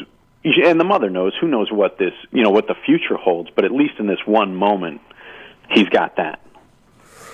Well, maybe every game they'll let him score, right up and through the pros. This kid's like fucking Barry Sanders. What the fuck? But that'll drive Hicks nuts because he won't know how to bet if they sub him in to let him score at the end of the game. So you said that your kids play in a homosexual football league? What? What kind of football do they play? No. What's it called? Where's the warm heart? What's it called? What's the style of football they play? Oh, it's flag football. Oh, I see. So there's an L in there. You might want to go back and check your computer because not all the letters came through. The spelling's right. Flag football. Flag. Yes, flag. Flag. So it's different, Fez? Yes, it makes much more sense. Well, what about a flagget? Is that different, or is that the... I've never heard that term. Goddamn flaggets. That's what we should call kids who play flag football. Look at those flaggets over there. So they thought if this kid would have went out on his own to play flag football, it never would have happened. They needed to rig the game. Yeah, and I think the parents on the one side also had some money going, so it helped them. When they bet the game on the side, like the junkies they are. For 5 seconds, let's be serious, Jerry. Okay. Sorry. And by the way, despite the fact that Notre Dame did everything to give away that game, the other day you still won. Unbelievable. They didn't cover, but they won. Well, ain't that the way of the Fighting Irish? Yeah. I had to wait for that before I went to the Metallica show. Oh, God. I couldn't leave. It was not pretty. It was not pretty at all. And they got Oklahoma coming in this week. They do? Yeah, they got Oklahoma, 14th ranked Oklahoma. So, who knows? It's at Notre Dame, so it'll be interesting. And I think now they'll either be knocked out of the top 25 or they will have come together with some sort of identity and won that game. Who knows, though? Who knows with the Irish this year? All right, so you like the fact that we... I got another story for you to see how you feel about it and Hicks and everybody. The Dodgers clinched their first playoff thing, and I don't know how many years we're going back now, 15 or so? Yeah, it's been a long time. It's been a long, long time. And the Diamondbacks were pissed because the Dodgers ran out and jumped in the pool during the celebration. They said, not classy, thug-like come up, gangsters come up, and what the fuck is this? Kenya has come up. Jerry, where are you on this? Hey, celebrating the pool. I think that's what's great about that kind of spontaneous sort of celebration that's also this sort of off-the-cuff FU to the home team. That's what's a great rivalry, And, hey, they're the champs. If you didn't want them to do that, don't let them win the division and clinch a playoff spot in your backyard. Would you have been okay if they went out and started to piss on the home plate? I think when you start exposing yourself all right, let's suppose like they just ran out and kicked dirt on home plate. I'd be fine. I mean, it is what it is. It's an arrogant, it's an arrogant fuck you move, but I think it's part of sports, and I think as long as we cannot take it, as long as we're not going to escalate it to the type of violence that's career-ending, I think it's a good thing about sports to have that kind of expression. Because I think the next time the Diamondbacks fucking face him, the pitcher's he's got to hit somebody. He's got to fucking hit somebody. Absolutely, and he'll get suspended. I think it's just the exact opposite of sport. I think what you were talking about the other day, what moved you, was the exact opposite of arrogance and the exact opposite of fuck you. But the fact is, you can't be a winner unless you have somebody to compete against.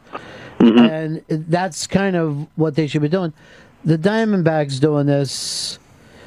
Why couldn't they fucking just dove in the pool and fucking home?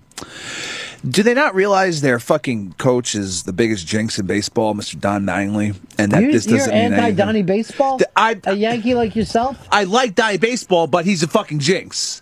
The fucking guy comes back to the Yankees as a coach the year they stop winning. The year he leaves, they start winning fucking World Series again. They haven't done anything yet. When you got the pool there, let's use it. Why would you have a pool at a baseball field anyway? How about you, Fezzi? I know you're not a baseball fan, but you get the point of this. Yeah, I don't see any problem with it. The pool's there to dive in. They won the division, right? So if the Packers win the game against the Bucks, and then they run up into your fucking boat the fake boat that you keep, and start to shoot the cannons, you don't have a problem with that? Well, you wouldn't act like this is the most disrespectful thing I've ever seen. Isn't winning the game enough for you? Now you have to go and fuck with our home field thing? I don't understand it. I don't understand the lack of care about that. 61% are okay for the swim. Wow. Personally, for me, I think it's because we live in like that Will Ferrell fucking world. Like the way that, he does those jokes. Yeah. Is the way most people, hey, you're number one, man. You're number one. We're going to get in their face about it. Everyone's I think it's the exact opposite of what fucking sports are about. And I hope the fucking Diamondbacks throw at everybody on that fucking team the entire year next year. And I'm going to make sure that they do. Puig's going to catch it?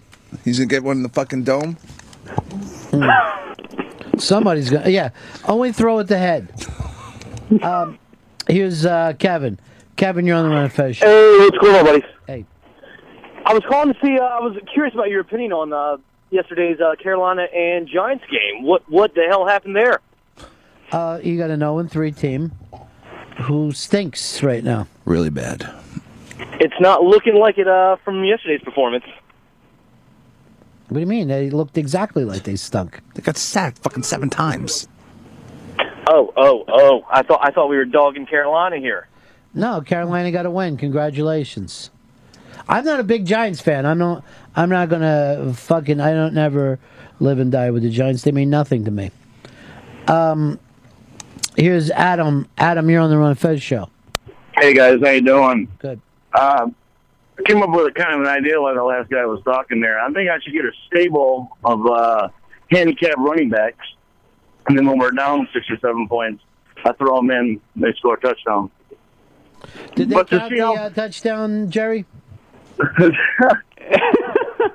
but to see how far these things. Jerry, did they count the touchdown?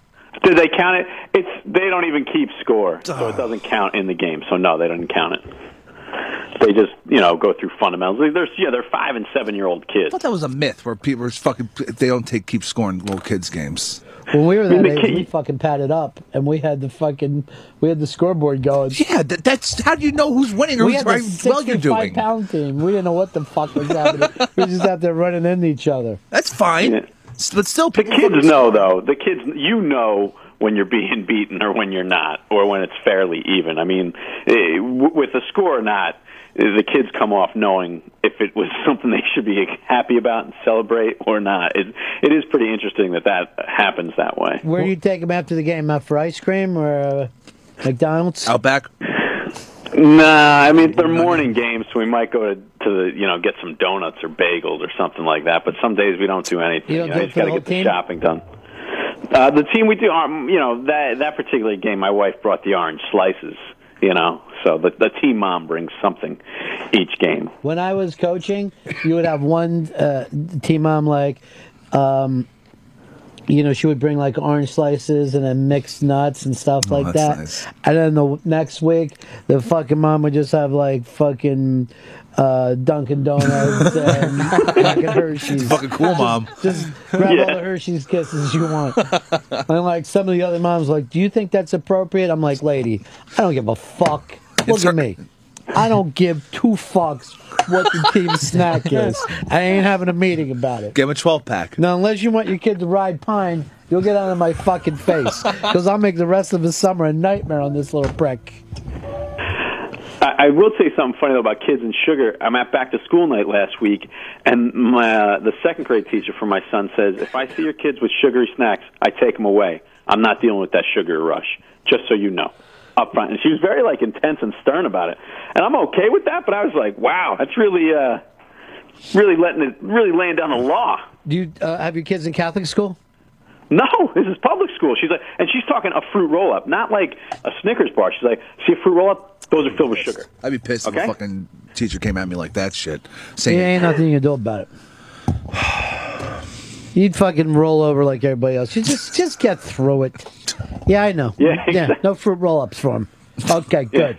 No, we just give him fucking lettuce and celery, like you said. You know what, ladies? Come back with a fucking tall boy of Red Bull tomorrow, all right? Then you have to deal with that fucking world of shit. See? All right? You know what? Fuck this. He's going to be homeschooled. Fuck you. Fuck public school. I can see you teaching a kid. The homeschool, you think they just look at a computer and learn. Yeah. You got to teach their classes. You've actually got to turn stuff in and send it into that place.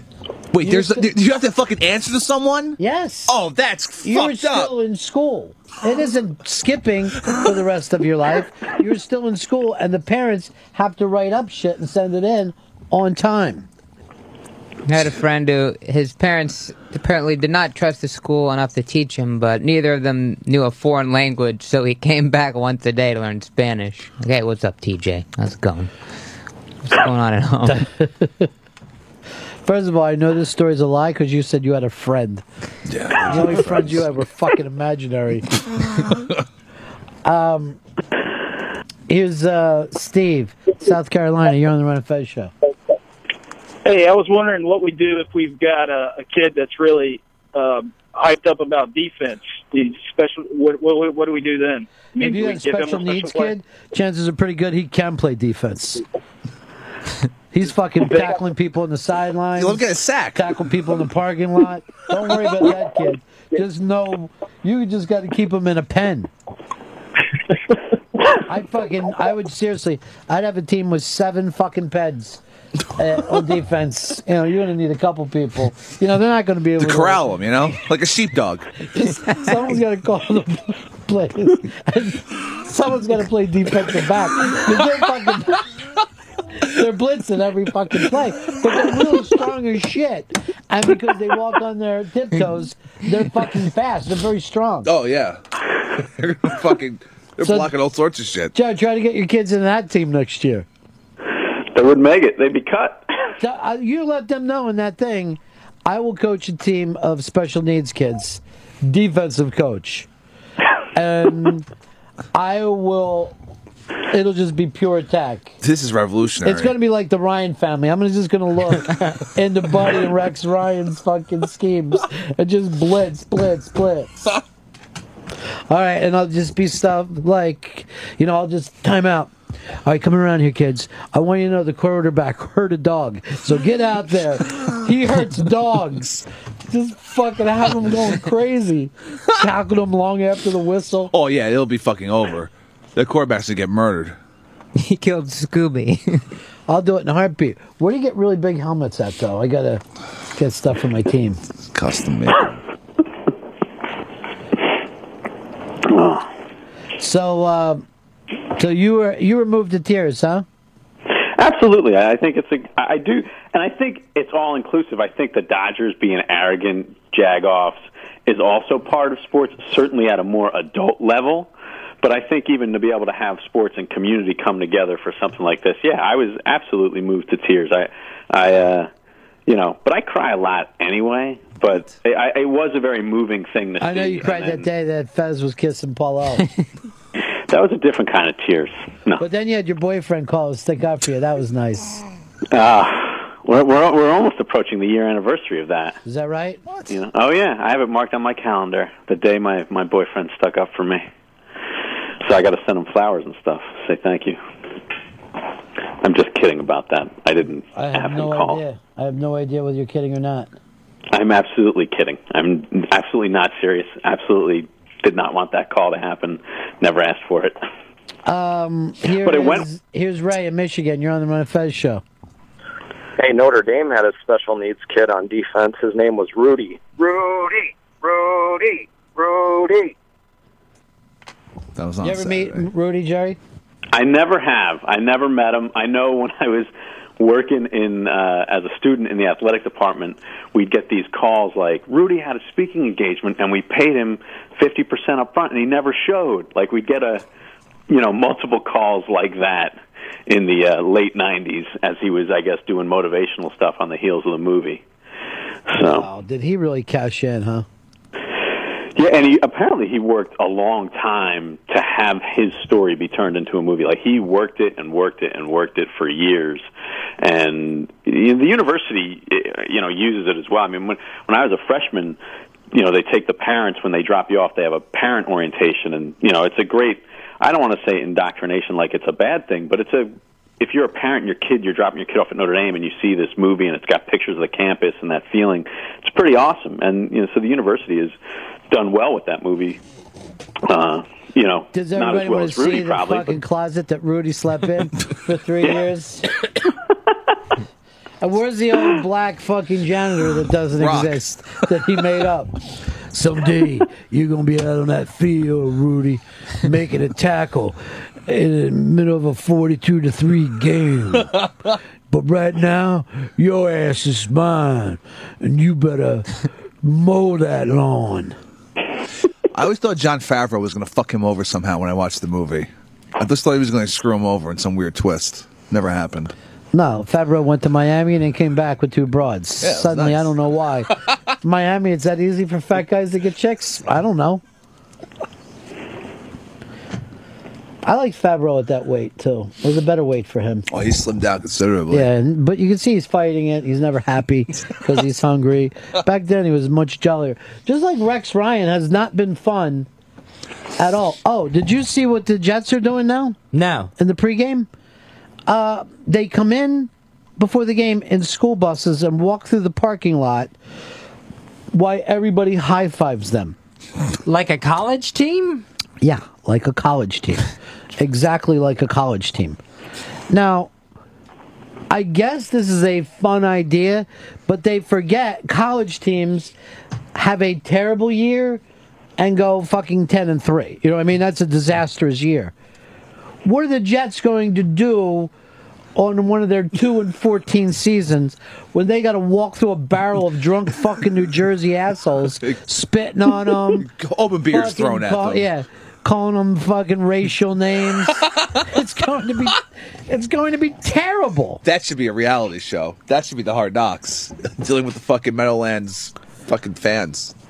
That's the motivation to win right there, to not have to deal with that. You better win, or we're sending you out in that Either parking that lot. or play on the road. Is there any way we can reschedule? All right, here's a question I got for you. We'll do this as a good question today. Okay. We got to learn and start and keep that in front of us and remember what we promised Sabian. 866-RON-0-FEZ, 866-RON-0-FEZ. Where do you get your sports news from? Do you go to a newspaper? Do you go to a certain website? Where is your primary sports news? Now, I'm into a new pregame show. I'm doing that other pregame show with Adam Shine now.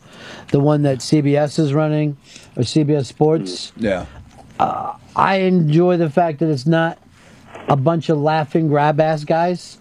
I think it's really well run. I think it's a good show. Shelby, where do you go for sports news? For me, I ESPN. That's just right where I go to the homepage and see what's going on. Too dull for me. Too dull, too traditional, too the same kind of hype. I realize wherever you go, you're going to be hype, but I got to get some new kind. I just go to the internet. I skip the talking heads. You don't watch any of the shows? I don't need it. I'm still a PTI guy. Still a PTI guy, not around the horn show. And unfortunately, I cannot do Regis's fucking show. On Fox Sports. Yeah. What about you, Fezzi? I actually go to the USAtoday.com sports section. Now, everything that you try to hand into the iBang, doesn't matter whether it's sports, politics, or whatever, it's always USA Today. And I didn't know that anyone else cared about USA Today since, like, 85. Their news and entertainment stuff is always behind, but their sports, I see breaking stories on their sports section more than ESPN. But they're two lines. There's no writers there. There's nothing to actually read. And that's even in their paper. They have the smallest little articles ever. What about for you, Pepper Hicks? I love Deadspin. Deadspin is my shit that I love going to. Deadspin's a little on the negative side, though, wouldn't you say? Oh, they get very mean to people, and they like taking shots at pretty much everyone. Where most of the other sports things that we're talking about are,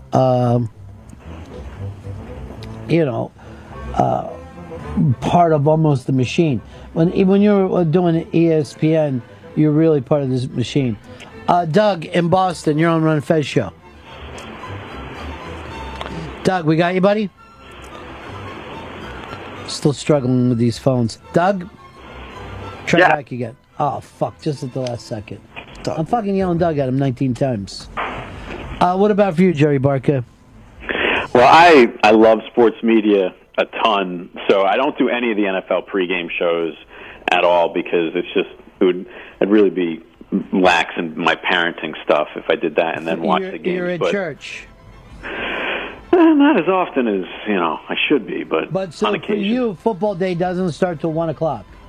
Yeah, kind of. You got to do the grocery shopping, hang with the kids, maybe get an actual thing done around the house before I do other stuff. But, I will use Twitter a lot to check in on stuff and follow certain people, but I'm in SI.com, ESPN.com, Deadspin, Yahoo, CBS Sports, and then the Monday Morning Quarterback site that Peter King launched with SI. Those are in my favor. I'm checking those every day, and I'll look at the New York Times sports page and the LA Times sports page as well online.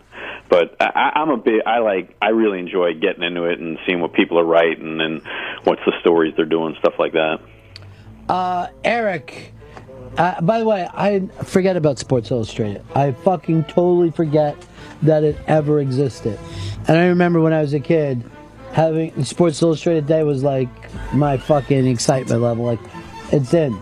I've got the Sports Illustrated. I have something to do today. But now I just forget about it. It's not on as many newsstands as you think it would be. I don't even remember it anymore. Who's who's on the cover? That used to be the biggest thing in the world. Who got the cover? One of the things they did was they regionalized the cover. So I'm still a subscriber. I get it on my iPad. I get it in the mail. And they regionalized the cover, which I'm sure is to try and boost newsstand sales, but it takes away from that honor that it was to be on the cover. You can have 4 different things on the cover across the country. So, and it's not the same, but the archive on that website, I will sometimes go back and read the old stories about people. Like I was just reading stuff about Brian Bosworth this morning that was written about him in '87. It's in the past. It was the word, on sports. And I remember there would always be that thing of who was on the cover the most times. And I think it used to go back and forth between Ali and Pete Rose because they were about the right age that thing started where you could get on it a lot throughout their whole career.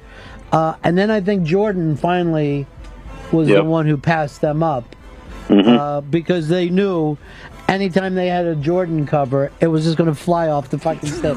No matter what they wrote about Jordan, people would be like, oh, I need that. It's got fucking Jordan on it. Let's go over here to Eric. You're on the Ron and Fez show. Yeah, the site I usually go to is rotoworld.com. It's nice because what they'll do is they'll pull all the local newspaper articles from the different teams. So you get all the local information, plus you get the national information from the website. I don't even know this. Roto World, do you know it, Jerry? I've heard of it. I don't use it, but I have heard of it. Yeah, it figures in for a lot of fantasy news too. So they're all about. They just comb every local newspaper just so they get any sort of injury reports. And typically they break ESPN by at least 4, 5, 6 hours. You get stuff on there first. Do they beat USA Today? Are they able to top those guys? Fucking ESPN doesn't. By the way, Foggy Otis is with Fez on the USA Today. Roto World is part of NBC Sports. NBC. I kind of take it sport by sport. Like for NBA, I like to go, if I want in-depth analysis, kind of what's going on behind the scenes, I'll go to Grantland. They're pretty good with that. Grantland, you've got to have a little time to read. Yeah. Grantland, if you're gonna go, and then all of a sudden you could end up reading a rock thing in the middle of it too. You're like, yeah, you know what? All right, people do remember Nirvana and forgot about Counting Crows, and that album came out the same year. I was reading the whole, but like a lot of times I'll be like, I got to come back to this later. I've read a lot of things are coming up in my life. Yeah. Well, normally you would do that with a magazine, but you don't with a website. I'm going to read some of the ones up on the iBank. MLB.com, Miss Harley. My dad's all over that one too, and always send me links. Free Speech says the USA Today McNews at its best. If I can get one dropped off at my hotel door for free, it's for me. There is some truth to as much as you can make fun of USA Today. If you happen to be on the road and you're stuck in fucking Bumtown, Iowa or something, you're glad when you open up your hotel door and there's a USA Today with their tiny fucking sniper stories. Bing! You're like, fuck yeah. All right. Let's take it in. Look at these graphs. Learn a lot. More people wear sneakers when they go shopping than any other shows. This graph is great. Bing! Sniper. C8 says Davy Mac all the way. This is Electric Dave, Eastside Dave, and Pepper Hicks. You're going to be getting different kind of sports news when you're going through those two guys. A lot of it's going to be cumsies. A lot of it's going to be shitties. No, it's not. It's fucking hard fact. Why is he saying shitties right away? Because he's busting balls. That's why. Why is that just known to everyone? And we're going to jerk each other off. And then we're going to suck each other We're not. off. We haven't jerked or sucked each other off. That's never happened between us. Well, things worked out though because they made that movement. So the people against you, you know what I mean? Like, oh yeah, clean slate. It was a good that came at the perfect time for you guys. God bless the beast and the children. Now, Jerry, have you written anything else for the New York Times since your big article? No, I have not. I got a couple pitches into them right now, and they're mulling them over. So one is sort of like a Rudy story, but not at all. So, but yeah, so I'm supposed to find out. They're making some editor changes, so the people who oversee college football are changing, so no one's really pulling the trigger. And the book's doing great, though. The book is doing well. Yeah, selling steady. Was out there with Chris Zorich this weekend at Notre Dame and Tony Rice, signing books. People are loving it. It's pretty neat. It's I got to say, it's cool to be out signing books and have people excited to read it, or people who have read it come up to you and be like, really enjoyed it. It was great, and yada yada yada. That's definitely They say yada yada yada like the old Seinfeld. Wow.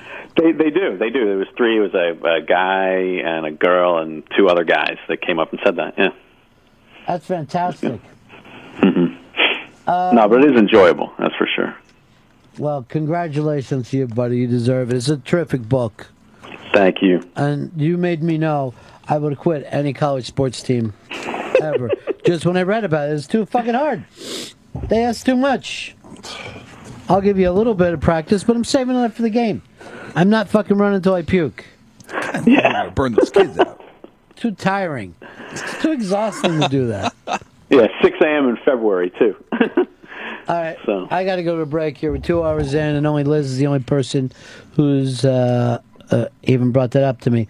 We haven't done any plugs yet, so we got to get our team together, get that replay together, remember all the things that we swore to, and jump back into it.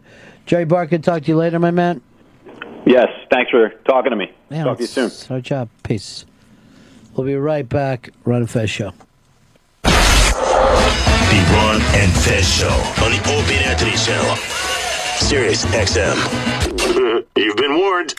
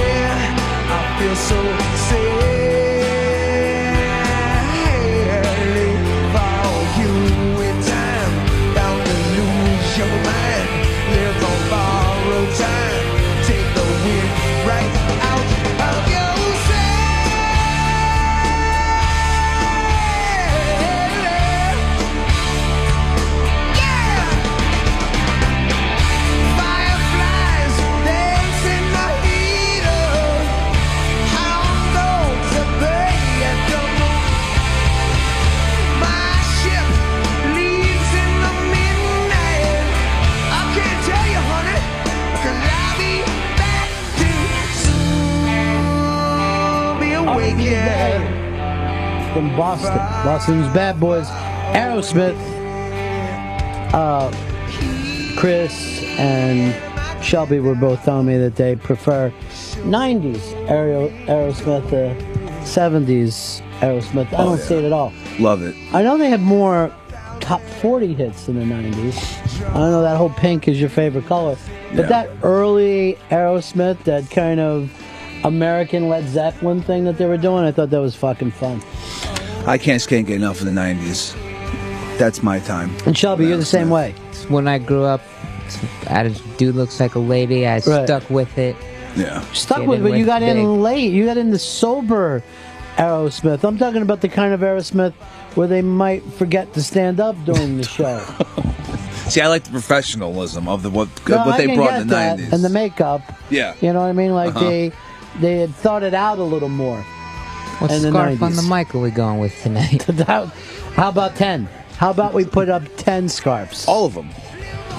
You had a big Weekender winner, right? Oh, yeah. It was asking us stoned food. What's your go-to stoned food? Ah. Hell yeah. There were a lot of great answers, but the winner is Mr. Doc Intoxicated, he wins Clerks, signed by not only Silent Bob, but Mr. Jason Mewes. His answer, he used to work in a kitchen, so he was a chef, so they would all get high and messed up. They would do a pulled prime rib sandwich that became the secret of the kitchen. He'd take shaved prime rib, saute it with garlic, ginger, stock, then grill fresh baked brioche and garlic butter and slather it in capeberry remoulade. This is bullshit. This is not in the spirit of this fucking contest. No, this guy's fucking putting it. Oh, is this a great recipe? Yes. But stone food means any of us can run out and get it. Stone food is when someone acts like, oh, it's Doritos and ice cream. Or fucking not sitting there making a recipe from scratch. This is not... Oh, I fucking had it with this contest. We'd have Gouda flown in from France. Yes. And then we'd spark up... I'm sure there's fantastic foods that chefs can make for themselves, but you guys have missed this. All right, who picked the winner this week? I did. You are off of it, Chris. Give it to me right now. Okay, here it is. And I'm not giving this to Intoxicated. He wins nothing. This is unprecedented. Yeah, I know. I feel this like a is dick. those WWE things after the pay-per-view. He wins nothing. He gets nothing at all. Duh. It sounded like he had a great recipe, but this was outside of the rules of what stoner food is. It's food that you either make yourself at home, or you run out to eat, or you do food We spent the entire day talking about weird food combinations. And yours, Lisa wrote to me and said that she tried your ice cream and a donut and found it to be just fantastic. I'm on the cutting edge. Well, then we ought to start marketing Shelby's ice cream on a donut. We were going to shoot and do this, and I guess we're not prepared to do it today. My lawyers are already writing to me over the Docs Intoxicated saying he did win the judge's rule. Hicks was the judge. Here's the problem. I've torn up the paper. It's gone. That Hicks typed up. No, we did not sit around and act like, what's the best recipe you can send us?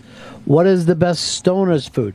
Let's face it, most of the time when you got, and I'm going to go old school with this, munchies, you didn't even realize you were going to be hungry until that moment, and you needed to eat immediately, not sit down and put together a recipe. Like, obviously, Doc was able to do. Pips, you, as the person, well, you're Chris Stanley's staff. You've got to start looking over his shoulder now. Because this has become one of those mutiny-type situations where the staff cannot go down with him. Oh, I wouldn't say I'm going down. Hey, John in Louisiana, you're on the Ron and Fez show. What's going on, guys? Hey. Pepper, I love you, but you let your hipster screw up your decision this week. He's a foodie and a wine snob. Totino's pizzas, you get 10 of them for $10 or whatever.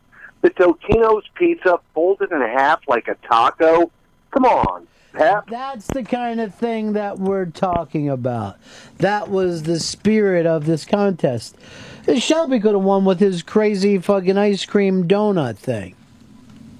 We're going to start marketing this, and I'm probably going to be on a helicopter by the end of the year. Can I just tell you, if people want to start eating Shelbos, and that is, That's you what we're take a calling donut, yeah, it's going to be Shelbos, and you can put ice cream into that thing and then freeze it all and eat it that way. Lisa said she was orgasmic after eating her Shelbo. I like the sound of it now. Really Now they're throwing starting it to around in get my there head. because they're going to be like, donuts, but filled with Shelb. That's the type we're going to call that flavor of ice cream. All right, I have to give this to Doc's Intoxicated, I'm being told. By the way, just stepping in here moments ago, if you were around during the XSM days, Don Wiki Wicklin, who says the DC branch of Sirius XM is just doing fantastic. And Kenny sends his regards. He says, hope we enjoy being strung out all summer. Glad we have to deal with it now. All right, 866-RON-0-FEZ, 866-RON-0-FEZ. Chris Stanley, you need to redeem yourself after that. That was a bad one. Fucking ridiculousness. What do you want to get into? Okay, this is coming out of Cambridge University. They've found that compulsive pornography users have the same exact brain activity as someone who is an alcoholic or a drug addict. So, they're studying brains. They're showing people just like random porn images. And their fucking brain is lighting up just like if someone was shooting dope or snorting coke or whatever, getting their fix. Totally proving, at least medically in their test, that pornography is equal an addiction. Well, first of all, I don't know if that's the part of the brain that shows addiction, so I'm not going to agree with it. But two, more importantly, why didn't they just check people when they're fucking? And maybe it's the same part of the brain. I totally agree with this because sometimes myself, I could just look at porn, not masturbate, and it's just like I need to do this. Like I need to look through. I could just looking through amateur picture after amateur picture, just loads of shit. Is it something so that you can say you can go back to it at a later time for masturbation purposes? It's part A, just searching, looking for it, finding it, and then other times it's like I just have a compulsive need to just look at it, and it's not even sexual. Yeah, but I think that there is a gigantic difference between a compulsion and addiction. An addiction, we're talking about a physical need to do it. Like, I would also like to see what happens when you're listening to music, what fucking comes up. What happens when you watch TV, what comes up. I don't know that if you can be visually stimulated into an addiction. Well, I certainly feel addicted. Do you feel addicted to porn? Well, I was supposed to try to give it up for Lent. Couldn't do it. I couldn't. I literally, I don't even try to. I just, at 1 second, I'm at fucking whatever, Drudge Report. And then the next moment, it's just, I'm at fucking UJIS or X videos or whatever. This is a big problem that we all have now. And who's the guy who wrote the Rock and Roll and Cocoa Puffs book? Klosterman. Klosterman wrote a really great line that said his work machine and his porn machine are the same machine. You know what I mean? That's the problem there. You have to admit, if there was a beer tap on your computer screen, you would probably drink a lot more beer. Yeah. So I think, too, that the pornography weirdos are the ones that have to go out and get it. The problem that we have now with your computer screen is A, you can, while you're working, you can look at pornography. You can also check your sports fantasy while you're working. And then you could also look at cute kitten pictures while you're working. That is the problem. I don't know if anyone is actually addicted to pornography. I'll put it out there. 866-RON-0-FEZ. 866-RON-0-FEZ. We need your call-in help on this. If you're an expert in such a subject, do you think you are or could be addicted to pornography? Because my feeling is this, Chris. Yeah. People have a tendency to go through periods of time when they watch more pornography than not. And sometimes you will get bored with the lack of professionalism of pornography, which is my biggest problem with pornography, is that you just can't watch bodies slamming together and become involved in it any more than you could just watch a gunfight and then not know any backstory there. I think you have to feel somewhat attached to the people. I think as you get deeper into watching porn or find things that you know that you like or that you become desensitized. Like for me, it's just like there's nothing but amateur pornography. That's it. That's like you don't want any real stuff. Yeah. You want to go to exgirlfriend.com. Yeah, exactly. It would seem like the addiction is to running one itself, the physical act, not But what he also said you will spend more time on this than you actually need to do. Oh, yeah. Than masturbate. So if you're looking at it for hours before you even get around to masturbating, a lot of times because I think you don't find the exact correct stuff. Sure. You know what I mean? Yeah, you have to find, your taste. But that also could take you out of your own mind to be able to create your own fantasies. I think that's a bigger danger. Here's Carl in PA. Carl, how you doing, pal? Hey, Ronnie, good. I don't know if I'm addicted, but, I mean, I have sex with my girlfriend. It's good sex, but she'll get up, she'll go to work, and I'll be right on the internet surfing porn. Now, and you're saying that this has nothing to do with your sexual needs. Yeah, I don't think so, no. Because I mean, I got sex with my girlfriend every day. Now, but I'm still looking at porn every day. When you're having sex with your girlfriend, are you looking at porn or thinking about porn when you're doing it? No. Then I don't think that you have a single problem in the world. I think the real test is, do you continue looking at porn after even done masturbating? Because for most people, it's just like immediately when they're done, it's like, oh God, turn it off, get out of my face. Then it suddenly becomes, well, it's almost like what your house looks like after you've been drinking all night. You wake up in the morning, you still smell still beer and fucking whiskey, and you look around, you're like, oh God, what have I done? Why did I let these animals come into my house? But you're saying to be a real addict, after you come, you still just sit there and look at porn. Yeah. That would be a weird fucking thing to do. I do that. 866 Ron Zero Fez. 866 Ron Zero Fez. I have a tendency to think that there is no such thing as a porn addiction any more than I believe in a chocoholic or a shopaholic or all these things that people want to somehow act like they have no choice. My point is this, Chris. Yeah. You look at all this porn Yeah. because you want to look at all that porn. But I'd say yeah, but I just find myself doing it. Like it's like I don't even realize. I just end But up I there. bet there's a lot of things that I can tell by your work, times that you think that you've done things, that your head is in other places anyway. And it has nothing to do with porn. You have a tendency, you're not a detail guy. I try to be. Well, you used to be.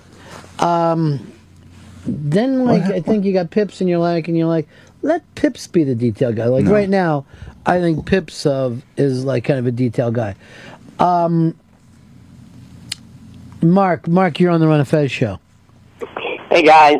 Over the weekend, I saw the movie Thanks for Sharing, which is about sex addiction and just addiction in general. Mm-hmm. I thought it was a terrific movie, and that's exactly kind of what y'all are talking about, as they say that there is such a thing as sex addiction, and it showed how it was ruining people's lives. You know, some people couldn't even make a sales call. It's a movie. That's like saying Die Hard shows that we gotta, you know what I mean? Like, this guy won't even say that he's gay. At least that's what Fez gave us last week. I do not know if I would believe in this or not. Ryan, you're on the Ron and Fez show. Yo, boys, Pepper, I got bad news for you. I got a website that's just going to completely destroy the rest of your free time. That's fucking. Thanks for feeding the addiction. What is it? It's called YOLO Selfie. You only live one selfie, and it's just girls taking pictures of their titties in the mirror, and sometimes a little more. And it's just endless. You seem like you're far beyond that, right? I mean, this is what I would literally just spend time here just watching it, just No, it's looking good at for like when you're on the can, like you just pop it up while you're while you're But just dropping really, the if you have a porn addiction, I would have thought that you would be far past YOLO self. See, the thing is that if it's genuine amateur, that'll be something to like. Yeah, pop it up right now, dude. All right, this is YOLO Self. YOLOselfie.com. One girl after another. That's it. But they're just all super AM, like in their parents' bathroom. Pretty dope. All right, here's my concern on this. How do you know that these are all people Not of my age? problem, honey B. It's not my problem. It will be your problem if someone Yeah, shows I'm up not at your fucking downloading house. it though. You're just surfing. It's iPad material. Nobody's tracking that. They Stop say. looking out the window. They say. Dave, you're on the Ron and Fez show. Hey, Ron, how are you, man? Hey. Hey, so I've got sober from drugs and alcohol years ago, and then I started looking at my sex stuff, and I've always been a porn enthusiast, even since, I could get it when I was little, when we, stumble across, one of my buddy's older brother's stash or something, and, it's, I don't know if the question is whether or not it's an addiction. I think definitely people can be addicted to it, but it's what are the implications of it. For example, if you're addicted to drugs and or alcohol, you can end up dead, in the gutter, unemployable, in jail, all kinds of different things. Whereas with porn addiction, it can, I think, on the upper extremes, definitely screw people's lives up. But for the most part, I mean, it's pretty light as far as its impact goes. It affects me. I'm married, and then sometimes I'll rather just, look at videos and have sex with my wife. But that's intermittent. I mean, I love my wife. But there's plenty of guys out there who would rather watch fucking Goodfellas than have sex with their wife, or would rather watch a football game and have sex with their wife. The fact that you're not working on your marriage doesn't mean that you're an addict and you're helpless or in real trouble because of your enjoying porn. It's just I feel like it's like a dark hole fucking going down, looking for pornography and hunting for it. But do you get withdrawal symptoms? Like, let's say you go days and can't look at porn? Oh, yeah. I would think that that would be part of an addiction to me. And going back to it, going to sites that I haven't seen in a while, and seeing new material, it's a fucking high. It's like a good fucking feeling. I start feeling good. Like, oh my God, I haven't seen any of this before. Holy shit. Well, if you're telling us that you're an addict, you want us to get help for you? I think I got it under control. You just sat here. Fez even tried to convince you that you didn't, and you fight to say you have no control over it. You can't give it up. But then the second that it takes, do you want to do some work? You say you have it under control. So we don't know which one it is. It is all right. It's not that hard to control, but I'm not looking for any help for it at this time.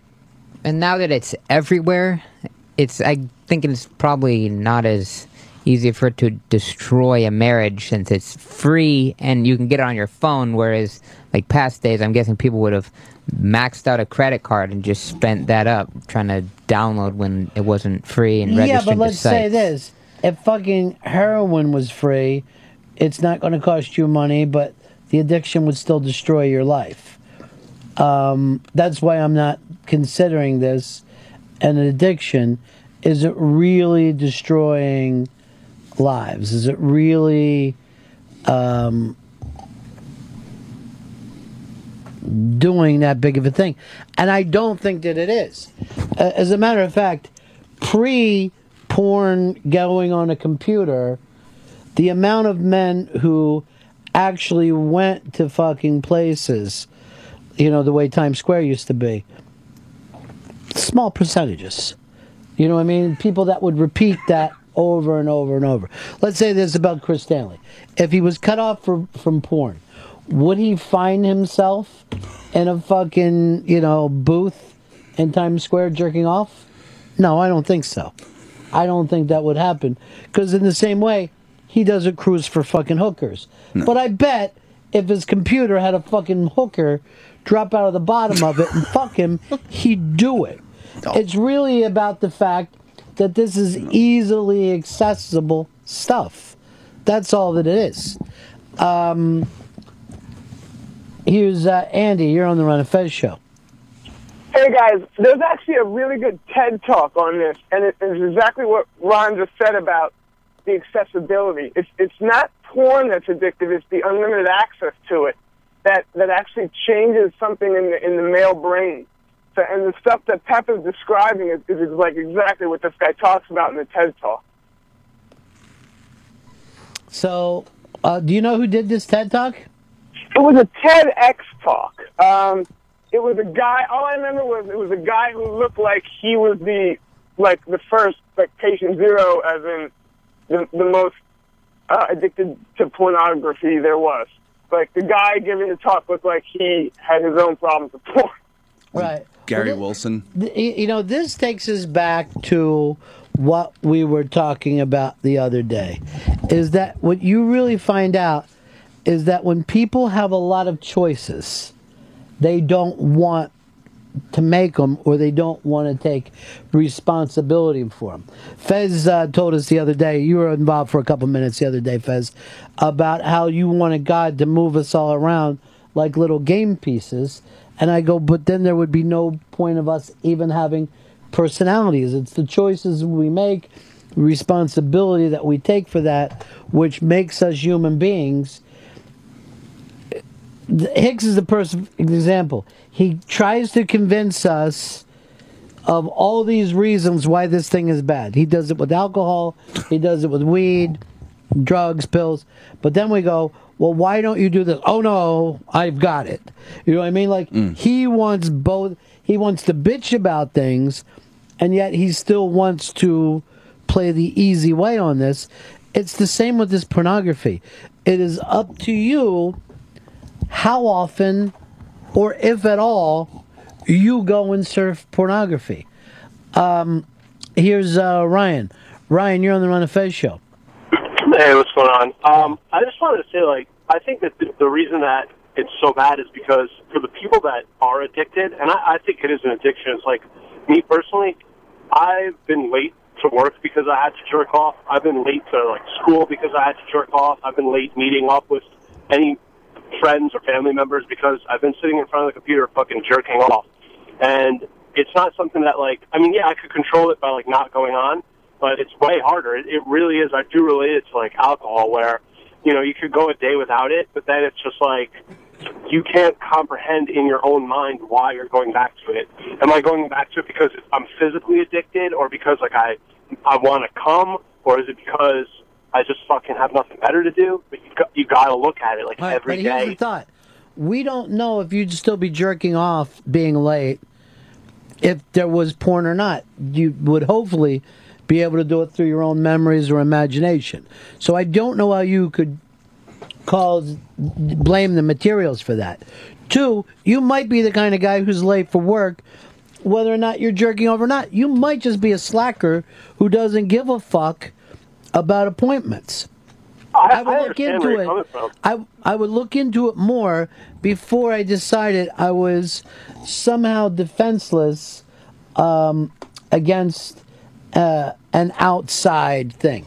Look, I do think there's people with sexual disorders. The kind of people that are jerking off at a supermarket, or fucking driving past schools, or fucking up their relationships. I do think that there are people that need therapy for the way that they do stuff. I don't know if I would call that an addiction. You know what I mean? I don't know whether it's solved through medicine or therapy or some amount of both. But the fact that you would rather look at porn than work, I think is fairly fucking normal. You know what I mean? Most people are not motivated to work. They will get by on as little work as they possibly can, and then blame it on all other kind of outside things. I'd say the jerking off, being late because you're doing that, that's a whole separate issue than being addicted to watching pornography, than saying that you're just watching it when you're not even doing that. I think that if you're doing that, you're kind of missing something, a whole different aspect in your life that you're kind of filling in with the porn. But here's the thing. Haven't you, when you were a kid, not done your homework because there was a fucking TV show on or something? Yeah. everybody would rather watch TV than work. You know what I mean? Work has nothing to do with. You're not going to get, particularly with a lot of jobs, the same amount of pleasure that you would whether you fucking got high, watched porn, made up, a million other fucking excuses. Because it's something that. What would you rather do? What are you more driven to do? Here is Brian in Houston, Texas. You're on the Ron and Fez show. Ronnie. Yeah, buddy. Hey, first off, I want to let you know, dude, I was addicted to heroin for like a year and a half, probably back in 2006. Okay? Now, have you ever thought about fucking, needing sex and have sat there with your head banging against the wall because you're physically sick because you don't have that drug in your system? I mean, it's two 100% totally different things. I think most people do. Yeah, most people don't understand, and I hope they never will understand a physical addiction. I do too. You know what I mean? Ronnie, I want to add this to you. When I was in my worst days, and I was out in Reno, Nevada, God burned that place down. I listened to you and Opie and Anthony and Timmy, and you son of a bitches made me okay. I was a functioning addict. I went to work every day, but the fact that I could listen to you and actually still be able to laugh meant so much to me. I just want you guys to know that. Well, thank you so much, bro, and I'm glad you're doing better. I can't believe I'm almost in tears just talking to you about it. I love you guys. You helped me through everything, and I beat the shit on my own. I lived with the drug dealer, the DEA come busting in through the damn door, and that was the last of that drug dealer. So, I mean, it was a really tough time. But, to beat heroin, I got hooked on meth. To beat meth, I moved. So it's just rough times. You got to knock it off. But I can't believe jacking off on a damn computer would have anything in comparison. I'm 47. It's like maybe I'm past my prime of just whacking off on a computer. But, All right, my friend. I'm glad that you're doing better. Luke, you're on the Ron and Fez show. Well, all I got to say is that sex is natural, just like weed, and I don't think you can get addicted to something that's natural. Well, there's no doubt to me, though, that people have certain compulsions. I think it's different than an addiction. I think the word addiction probably gets thrown around places that, when you're fucking meeting people now and tell you, like, I'm a fantasy football addict. I don't think you're an addict. I think you enjoy it more than the other things in your life, and you're drawn to do it. I don't think it's, life-destroying. Vinny in the Bronx. What's up, Vinny? Hey, Ron. Listen, Jimmy Norton talks about this all the time on his show. He swears he's a sex addict, and I think he claims that it replaced his drug and alcohol addiction. Well, there certainly can be a transference. And I think that's what that study's showing. Yeah. No, Hicks is saying just the opposite, that the same exact thing. But I know people who, let's say, once they quit drugs and alcohol, they will compulsively work out. One of the reasons is when they get the drug and alcohol thought, they just start fucking running or working out. I still think it's a different thing. They may be doing it to avoid drugs and alcohol, but I don't think Hicks is physically addicted to pornography. And I think the only reason why he thinks about pornography at all is because it's on the computer and he spends a good time of his life working on the computer. Yeah. If not, I don't think he'd be running out buying magazines. I used to. And I don't think that he would. Everyone's bought magazines. If you're a fucking addict, then get help for it. At the point that it comes to you, hey, go get help for any of these things, you won't do it. No. You know what I mean? Yeah. But then you want to sit and bitch that somehow gambling, sex, drugs, food, whatever it happens to be, is a big problem for you. But never once do you go, I've looked into saying or taking even the slightest step towards fixing any of these problems. You want us to think of you as this train wreck. That becomes real important to you. But on the other hand, you don't want to fix it at all. If you tell me you're the addict guy, that can be your thing if you want to. You're just the addict guy. Here is Mike. Mike, you're on the Ron and Fez show. Hey, Ron, it's Mike. What's up? Yes, you're on the air, buddy. Hey, just wanted to add, I thought for the longest time I was addicted to masturbation and addicted to pornography. And then, I got injured, started a pain clinic, and I actually got a real addiction to opiates, which resulted in me getting low testosterone. Once that happened, Ronnie, the porn, masturbation, all of that was just gone. I mean, it's nothing more than hormones. An addiction to opiates, that's a real addiction. Porn and masturbation, Well, now that Dr. Steve is rubbing that testosterone on his chest, maybe he's getting a porn addiction. Jenny in Wisconsin, you're on the Ron and Fez show. Hi. First, I want to say, Pips, he's great. He sent me something in the mail last week. What a great guy. What did Pips send you? He sent me a book, and he sent me a CD. Really? What for? Well, because I called last week. I haven't been able to listen to you guys all summer because I've been carting my kids around. Yeah, and I remember that. Yeah. Yeah. So thank you for that. And I also wanted to just add here, this porn addiction, I just don't get it. Since the internet came along, it's easily accessible. So of course people are going to look at it. Why is it an addiction? Why do people think it's an addiction? I think it's a way for people, they think they don't have to take responsibility for the choices that they make. Rather than saying, I'd rather fucking look at porn than do my work, they go, I'm an addict and I can't help myself. Or in the case of some of these people, they don't live consciously. They're just letting whatever happens. So again, they don't have to take responsibility for that. It just happens. So this is no different really than, being online and, playing solitaire for 10 hours a day. Yeah, and people will also do that. Is somebody an Angry Birds addict because they find that they feel more relaxed playing Angry Birds than they do doing their work?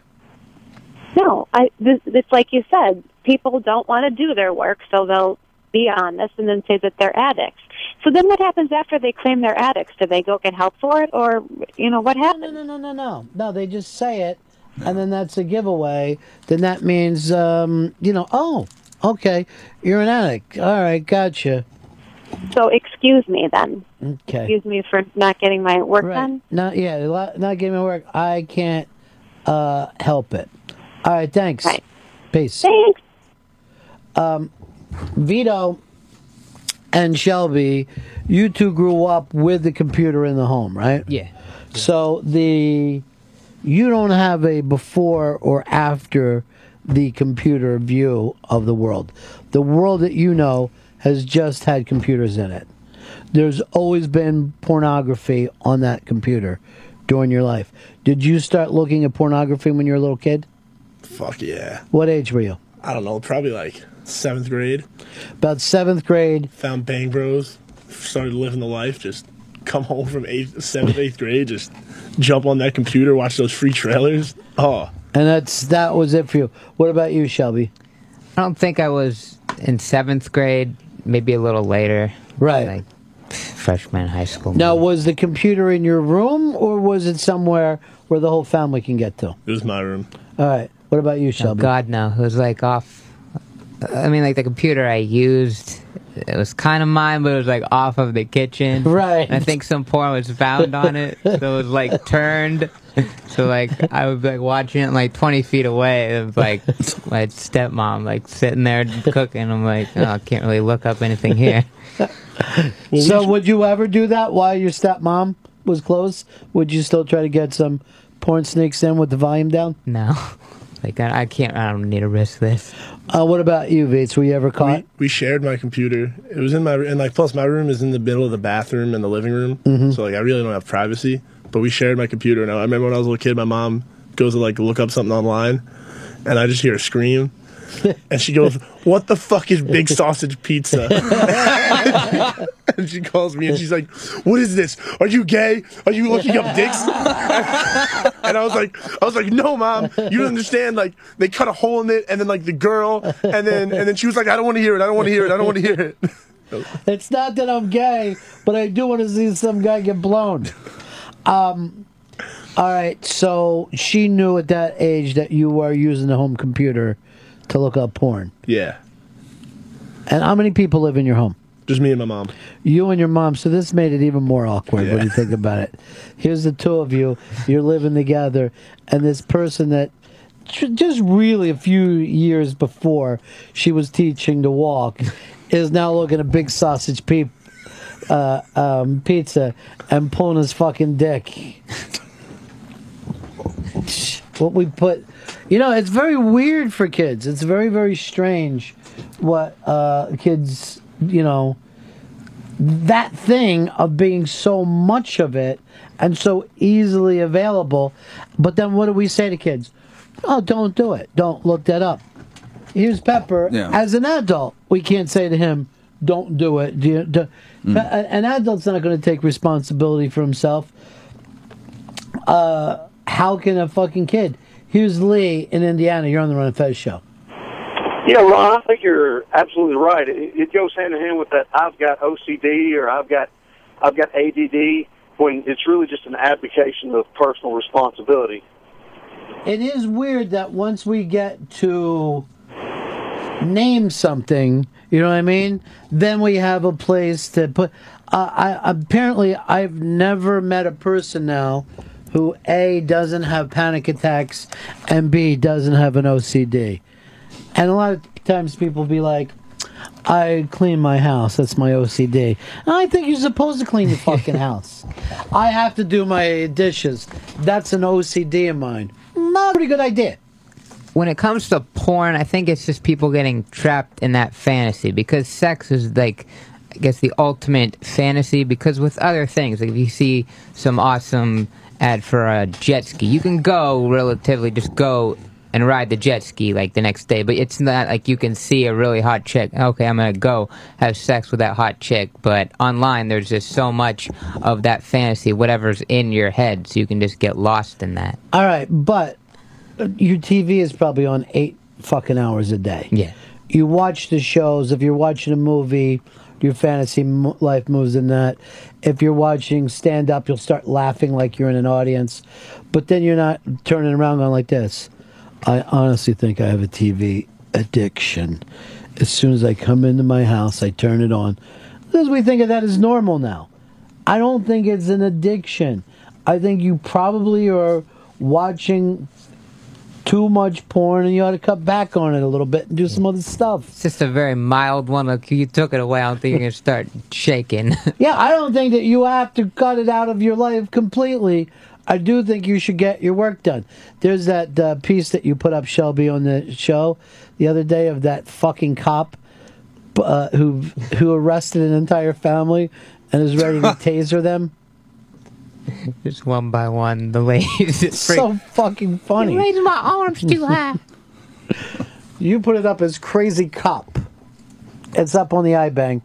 You will see this cop arrest the whole family, and everybody in the neighborhood is pissed off at him. I love the guy is like, is it not 911? That is what I type, right? Yes, sir. 911. Chris, you're on the Ron and Fez show. Crazy Toledo Cop is the name of it if you want to look it up. It's hysterical. Yeah. Hey, Ronnie, I knew this kid that would he would smoke crack and jerk off for 3 days straight. Yeah. And then one time, I walked in because I thought he had OD'd, and he had a crack pipe in one hand, and he was fingering his asshole. Dude, did you just start jerking off next to him? I mean, you're the guy hanging out with him. Drew in Canada, you're on the Ron and Fez show. Yeah, I used to jack off back when I got a computer back in like 95. I had a 56K modem. I think I was in grade 6. And I would jack off for so long. My dad would come downstairs. He thought I had a fucking fever running. He would feel my head. He'd be like, "You okay?" But I was all wrapped up in a blanket, just twinking it, staring at this fucking 15-inch monitor. And he never really understood computers or anything like that. So I just had my way after every fucking day at school.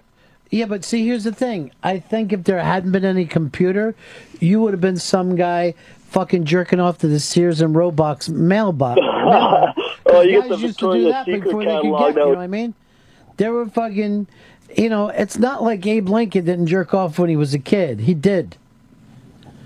He'd be fucking jerking off reading a novel. My God. It's unbelievable.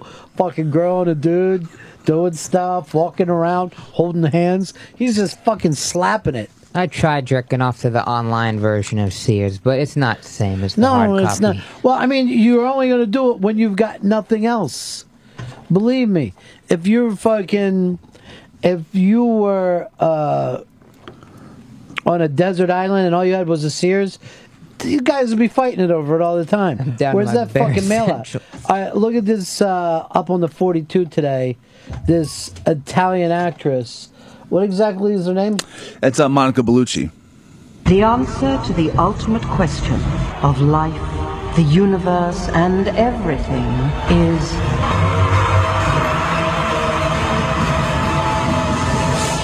42. Now, this is 42 beautiful pictures of Monica Bellucci.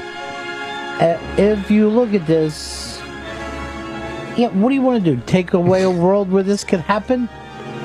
Look at him trying to be, use the pointer at the nipples. He thinks it's a homage or parody, and I honestly think that he has a rip-off personality. Remember that happened with that podcast? No, you're a huge fan of hers, Chris? Yeah, she's ridiculously gorgeous. She was in the second and third Matrix movies. She was one of the program's wives. She looked gorgeous in that. Oh, it's the one where she was supposed to be French in that, right? Yeah. The one where he wrote the program to make the other fucking chick. Exactly. So she's yeah. fucking beautiful. Yeah. She made Neo kiss her. Yeah, that's the exact chick. Yeah.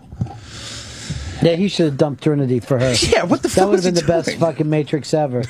I decided I'm not with you, Trinity. This other fucking hot chick wants me. It's the 42.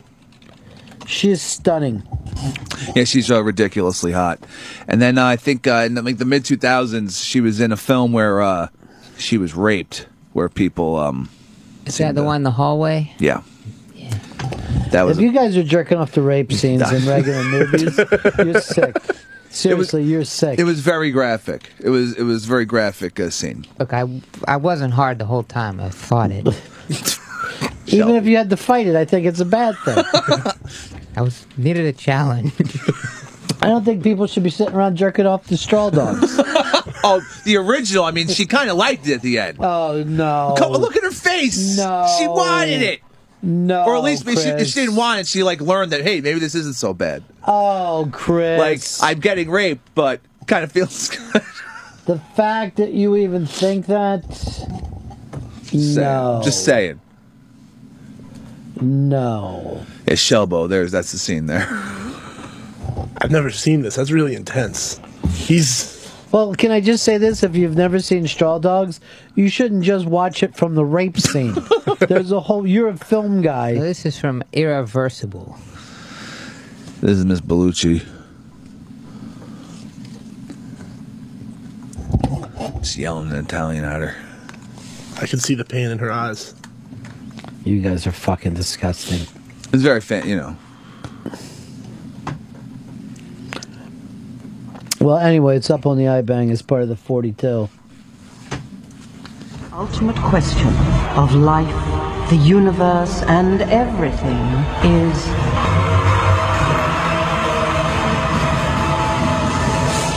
42.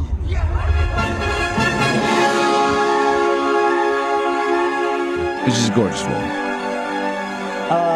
Do we got a break? Yeah, we should break. Because Eddie's coming in a second? Yeah. We're going to get the ranking from him. What'd you say, Fez? Said this was a little hot. Well, you got half your headphones off? One ear isn't working. Those are our headphones here. All right, when we break, Eddie Trunk's going to be in just a minute. He's got a brand new book out called Eddie Trunk's Essential Hard Rock and Metal Volume 2. His Twitter is at Eddie Trunk. And why don't we do a first responders? We'll get you signed Eddie Trunk book sent to the first responders for at Eddie Trunk. Eddie Trunk's Essential Hard Rock and Heavy Metal Volume 2, EddieTrunk.com. So, for first responders, we're going to get you the signed book. Also, he's doing a signing tomorrow night. But it's at Eddie Trunk, for first responders. And when we come back, we'll do the rank game with the best hard rock band of all time. And we're taking the top 7 from VH1's list, and we're going to rank them. Right back, it's Ron and Fez.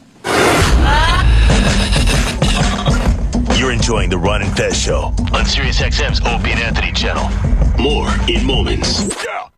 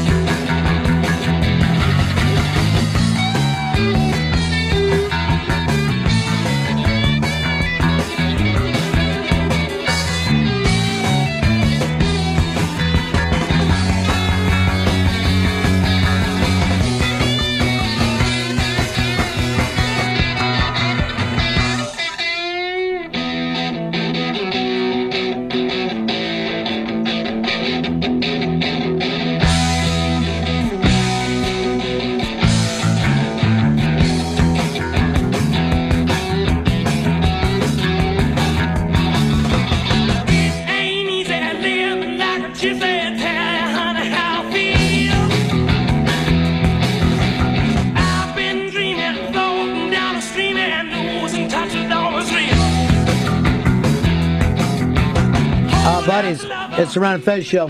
That's Aerosmith, Artist of the Day. Eddie Trunk himself is in the studio with us. His book is out signing tomorrow night at the Hard Rock in New York City. Eddie Trunk's Essential Hard Rock and Heavy Metal Volume 2. How you doing, Eddie? Good, boys. Good to see you.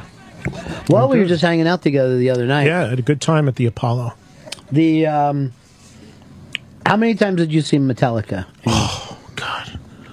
Couldn't even begin to... I mean, I'd say, if I was just guessing, maybe 35. And first time I saw them was before they had a record, before their first record came out. Mustaine was in the band, and they were opening for Vandenberg at a club on Staten Island. And I have the ticket stub to prove it. Because what people don't realize about Metallica, because they're known as a Bay Area band, but their roots and their beginnings are in New Jersey, where I've lived my whole life. And I saw them. They were fixtures on the Jersey club scene. That's where they got their start, because they were signed to a label called Megaforce as an independent band, and that label was based in New Jersey. So they actually lived here for a while, lived in Jersey for a while, and were very, very, worked the Jersey club scene for a little bit as they started coming up. So I saw them a lot back then. No idea that they were going to get so massive, 100 million.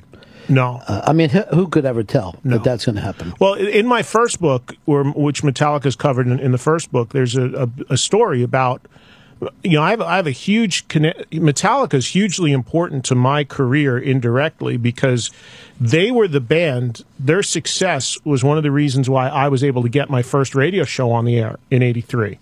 My radio show's 30 years old this year, and it started in '83 when Kill 'Em All came out because I was working in a record store. That album came out, was selling like crazy. No one would touch it with a 10-foot pole on the radio. And I went to the local radio station that I grew up with in Jersey, and I said, you guys got to be playing this. We're selling it like crazy in the record store. No, we can't touch that. And then I said, give me a couple hours on the weekend. Let me play what I want. And they did. And then the guy who signed Metallica originally, Johnny Z, it came up to, when their album came out, the full album came out, came up to the studio and said, hey, man, we want to... will you give me a chance and play this band because I can't get them played anywhere on the radio? And I did. And he told me if this label will ever take off and I can ever get this band to break, I'm going to hire you to work for my label. It did, and he did. And 2 years later, I started a record company job because of that. So it was all tied together. My history with Metallica, like I said, indirectly was very important. So how did you like that show the other night? Maybe the best show I ever saw Metallica play. I thought it was phenomenal. Unbelievable. Of how much they came to fucking play that place. Like, I thought, maybe they'll come in, they'll do 7, 8 songs. They played like they were playing in front of 100,000 people. 2.5 hours. Yeah. 2.5 hours. And I mean, it wasn't just that made it so great. It was the set list, the songs they picked. Metallica does stadiums and they got all this huge production and everything, but just to see it stripped down on a stage like that, sounding that good. I mean, it was loud, but it was clean and it was so good. And listen, I mean, the historic aspect of the Apollo plays into that too. I was telling you when I saw you, Ron, that I was talking to their manager. Remember I said that guy manages Metallica, Cliff, and I've known Cliff forever. And I said to Cliff, how long are they going to play? He's like, well, we're talking about 90, he said, but he goes, they're so amped to do this. Who knows when they're going to end? And they ended up doing a whole extra hour. I mean, they came out twice for encores. I wonder if that's costing us because there's always always kind of deals with union deals. I was told they were contracted to do 90, and anything over that was welcome and pretty much gratis, I guess. So. Well, it was a phenomenal show to see. It was also cool to be with those winners and see people like literally having the best night of their life. Like if you're a long-term fan of that band, how long has it been that they've been playing big arenas? 25 years maybe? To see them come back and play a theater was just fucking crazy. And they will do stuff like that, especially in Europe. Like if they're playing like a big festival, like the night before they'll play the festival, they'll announce themselves playing as under a different name. They'll just announce some wacky name and some tiny club, and it'll be them. They actually play for over an hour in backstage before they even take the stage. They have a really rigorous warm up that they do as well. And even at their own festival, Orion, earlier this year, they played as a band called Dahan, which is the name of the actor in their new movie, and they announced themselves as a surprise gig on a side stage. So they do a lot of stuff like that throughout their career. Hetfield's personality has changed so much over the years. He's so more adjusted. Yeah, I guess. I mean, he's really, and I don't know if everybody would feel like this is a compliment, but more like an entertainer. Like he gets the fact that people there, he reminds me more of a traditional show business frontman, where he used to be such a surly son of a bitch. Oh yeah, oh yeah, without a doubt. And I mean, listen, all you got to do is watch the movies to know that he's got a long history of issues and whatever substances, and also obviously a rough upbringing, and he's a guy had a huge chip on his shoulder for a long time and had a lot of demons, but he's come out the other end amazingly, and he's looking and sounding better than he ever has. Yeah, incredibly underrated guitar player from a rhythm guitar standpoint, and he's. To see him smiling and having fun like that, he was goofing with the crowd, working the crowd, like I said. I mean, smiling, there was a lot of that. There was like he wants people to have a really good time. He wants this to be a special night. It was weird. I'm laughing because I think of like the hardcore, super old school Metallica guard, or probably think like, "Fuck that, he's a pussy now, man." Right? Yeah. Fucking, he should be fucked up and be breaking shit. You know. That's why I like almost hesitant to say entertainer because it's seen as a bad thing. But he was really totally a front man. And Kurt Hammond, I've always been a fucking just huge fan about everything about that fucking kid. You know who taught him, huh, right? Yeah, Satriani, right? Yeah. But there's just something in his personality, you know what I mean? Like, talk about a guy who just rides it, you know what I mean? Just rides along with it. No drama out of him, just gets it. He lives in Hawaii. He surfs. He's a beach dude. He just, you know, he's just a total laid back guy. We had him on that metal show, and a lot of people were like, "How did you pull that off?" Because he's a pretty, you know, he's not a real talkative guy. He doesn't do a lot of stuff like that. But we've had Lars on twice, which is obvious. Lars is the talker. But Kirk, I got on, and this is a funny story because he's like, "Dude, I'm surfing in Hawaii. I don't know," and I got him on because he and I share a huge love of UFO, the band UFO. Michael Schenker and UFO, an enormous influence on Kirk Hammett, as is the original guitarist in Scorpions, Uli John Roth.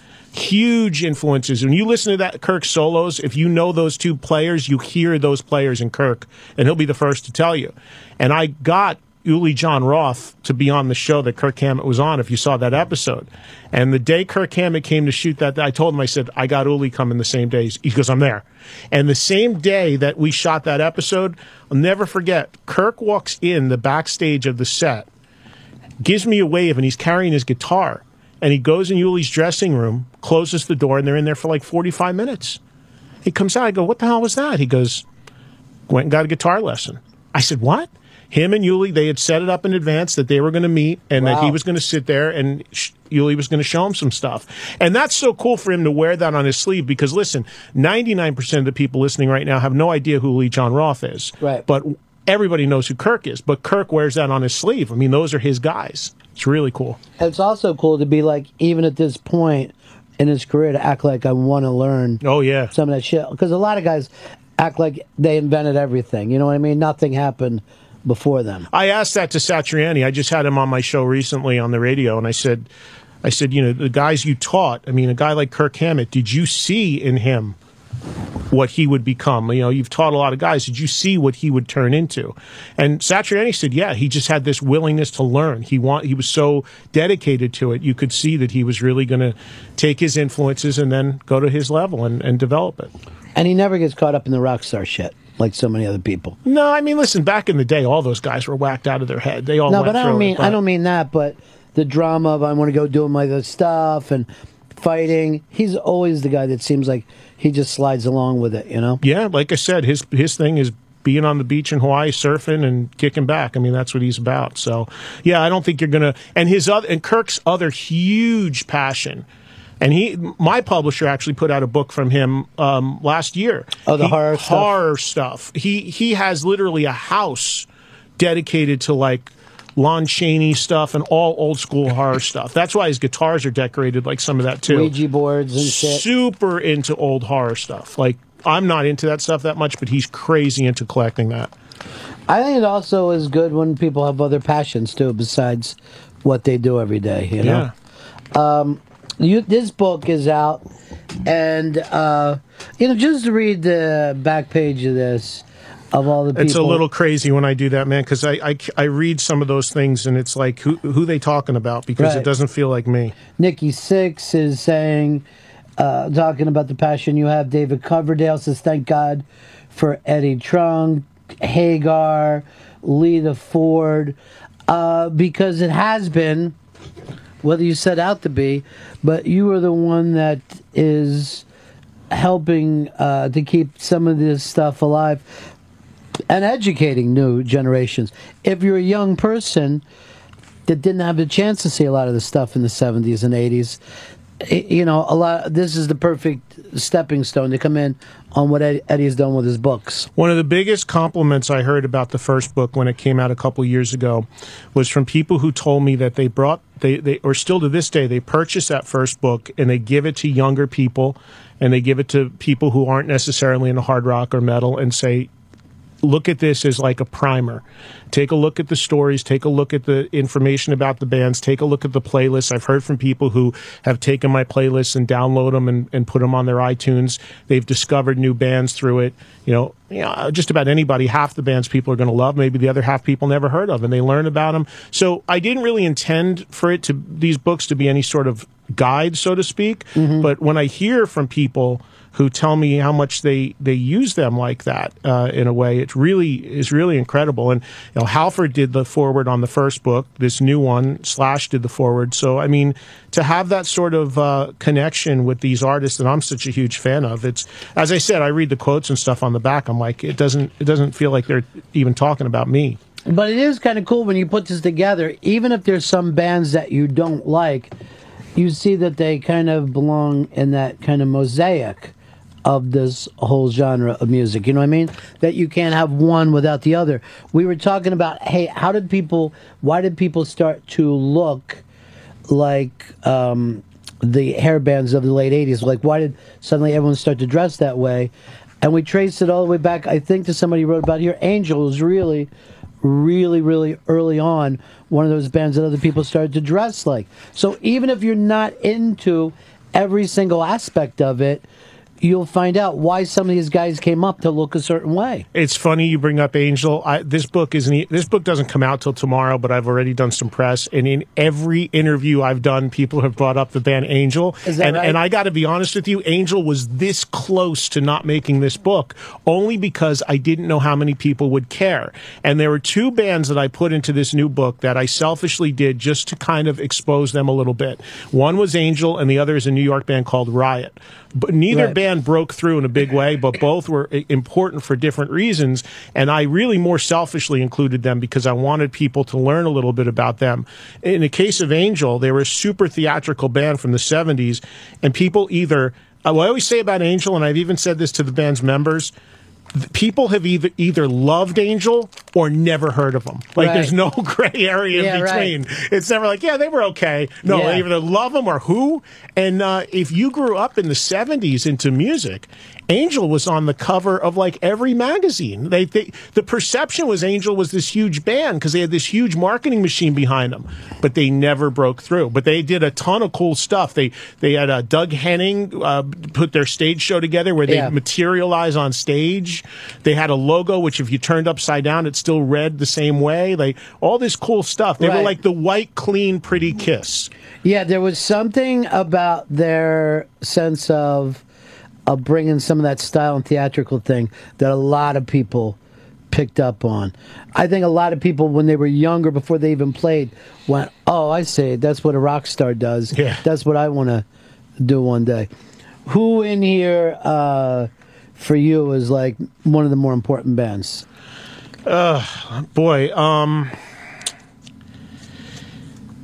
There's a number of them. Riot, again, was super important to me growing up. There's an album called Fire Down Under. They never broke through, but again, super important band. Check out that record. Overkill, on the heavier side, people always talk about the big four, which is Metallica, Anthrax, Megadeth, Slayer. To me, if there's a big five, Overkill should be in there. Incredibly underrated band, and love those guys. I wanted so bad to get them in the first book. I'm glad I got them in this. Marilyn Manson in this book. I've always been a huge fan of Manson's music. I think when people talk about Manson, they talk about everything but, and I think his records are unbelievable. I'm just skimming through it myself. King's X, a band that I have a big history with. Glenn Hughes, remarkable, the story of what he's been through and the fact that he's still as good as he is at 65 or whatever. There's two artists in this book that I did I did solo. They're somewhat featured in the first book, but they've gotten their own solo treatment in this book. And that's Slash, who did the foreword. But I wanted to talk about Slash outside of Guns. In the first book, I included him with Guns. This is all about everything he's done besides Guns. So that would be Snake Pit, Velvet Revolver, his current band. And the other artist, because he's so personal to me and I have so much history and friendship with him, is Ace Frehley. Ace is, of course, talked about in the first book with Kiss, but in this is all about Ace's solo career, which I actually signed him to in '86, and I did it working for a label, and it was the first thing that Ace did outside of Kiss. So that's obviously really important to me, and Ace has been a friend ever since. Just celebrated being 7 years sober. He's making a new record, and we've done a lot of stuff together over the decades. So I wanted to do something standalone on him, Ace outside of Kiss, and tell some of those stories too. So those are just what comes to mind off the top of my head.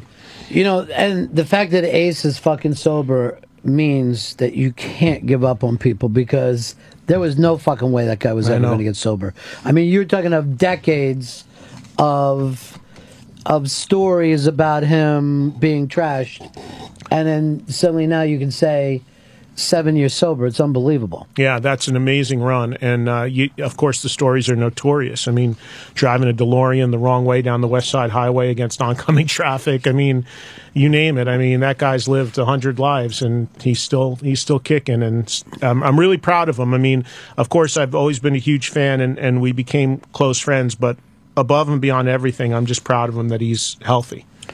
The book is out and everywhere. I mean, I know you can go to Eddie Trunk's Essential Hard Rock Heavy Metal. You can go to eddietrunk.com.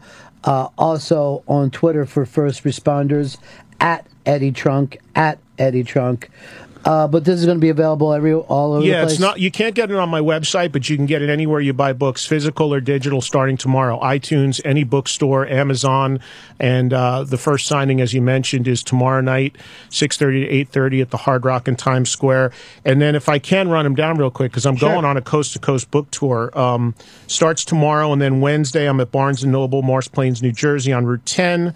Thursday, Staten Island, Barnes & Noble. Friday, the 27th, I am in Cincinnati, Joseph Beth Bookseller. Then the 28th, I'm in Cleveland, Loganberry Books. That's in the afternoon. It's a Saturday. Starts at 2. And I'm excited to do I'm doing the House of Blues in Chicago this Sunday. Oh, cool. At right in the theater there. We're going to do a Q&A and then a signing. And then from there, I go to Milwaukee, Boswell Book on Tuesday, October 1st. Changing Hands, Tempe, Arizona, Wednesday, October 2nd. Book Soup, West Hollywood, California, Thursday, October 3rd. Hard Rock in Vegas, just before Motley Crue plays at the Vinyl Theater. And that's a week from Friday, October 4th.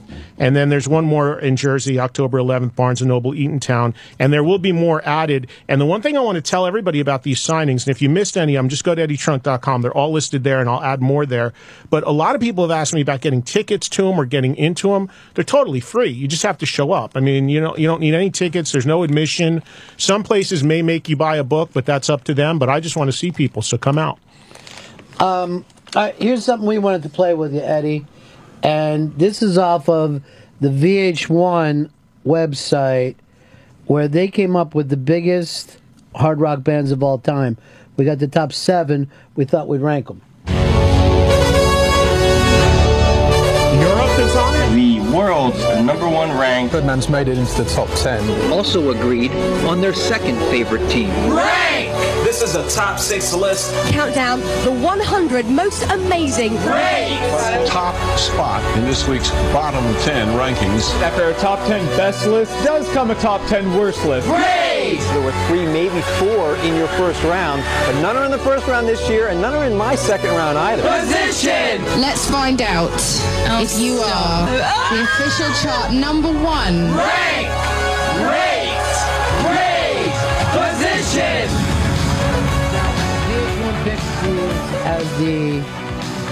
They had them as their top 7. These won't be in order. Hard rock bands of all time. A, see if anybody's been left out, and B, we've got to rank the ones that we have. Shelby, who's up there? Led Zeppelin, Black Sabbath, Jimi Hendrix, AC/DC, Metallica, Nirvana, and Van Halen. Anybody don't belong there? Nirvana. Yeah. Right out of the shoot, Nirvana is the one that doesn't belong. Nothing against Nirvana, but not in that caliber of bands you just mentioned. I mean, Nirvana's a couple records, their history. I mean, 3-4 records, whatever it is. You can't do that. I think if we were ranking grunge bands, sure. Yeah. You would put them up there. What is... did you ever see Zeppelin? No. I saw them, but not...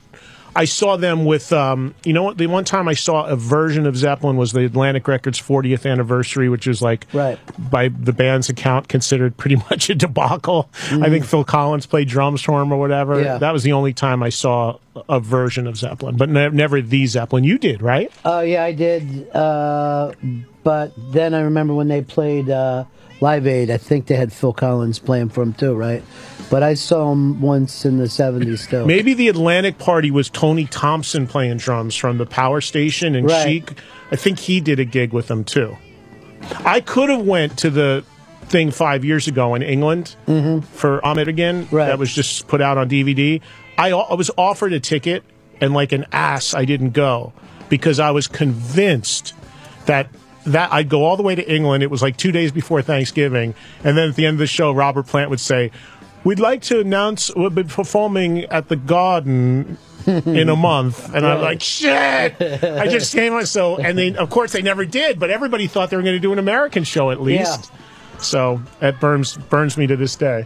Of course, so all the rest of these bands, you said right away put Nirvana at the bottom, because I'm going to agree that they don't even belong on the list. I mean, Hendrix is interesting inclusion because, I mean, Hendrix, of course, gets every accolade he should as a pioneer of the genre, but to me, Hendrix almost kind of predates. He's more psychedelic than what these guys are doing. Yeah. So what do you consider? Would you consider Cream the first really hard rock band? Sabbath. Sabbath before Cream. Yeah. Now, we're not talking metal, just hard rock itself. Well, then you could go to Iron Butterfly. I mean, look, you could go really crazy if you want to get back. You could go to Cream, of course. You could get into... I mean, some people would say Steppenwolf just because they said Heavy Metal Thunder. I mean, you could really... But the reason why when people say the band that kind of defined the term metal, and I always say Sabbath in 1970s, because to me, Sabbath is everything that encompassed heavy metal. The image, the vibe, the feel, the sound. I mean, you put on the first Sabbath record, which is now 43 years old, and the first song, Black Sabbath, and the chimes and the heaviness of that riff, it's still as dark and heavy as... It was recorded basically like on a cassette tape back then in one day, and it's still as heavy and jarring as anything. So Sabbath is, to me, 1970, the first Sabbath record is, to me, where metal started. Getting into hard rock, then you can get into these other things we're talking about, I think. All right, so if we're just going at hard rock, and this is off of VH1... they didn't consult me on this list, by the way, and I've only worked there 12 years, so... and you felt like you should have been in on it. I know. They don't have to ask me about anything. Anybody missing that you think belongs there? Give me it again. Do you have it written down somewhere? Zeppelin, Sabbath, Hendrix, AC/DC, Van Halen, Metallica, and Nirvana. The two biggest bands for me growing up were Kiss and Aerosmith. And neither are on that list. Neither made the top 7. I think both of them were outside the top 10. I would have put Aerosmith on this list.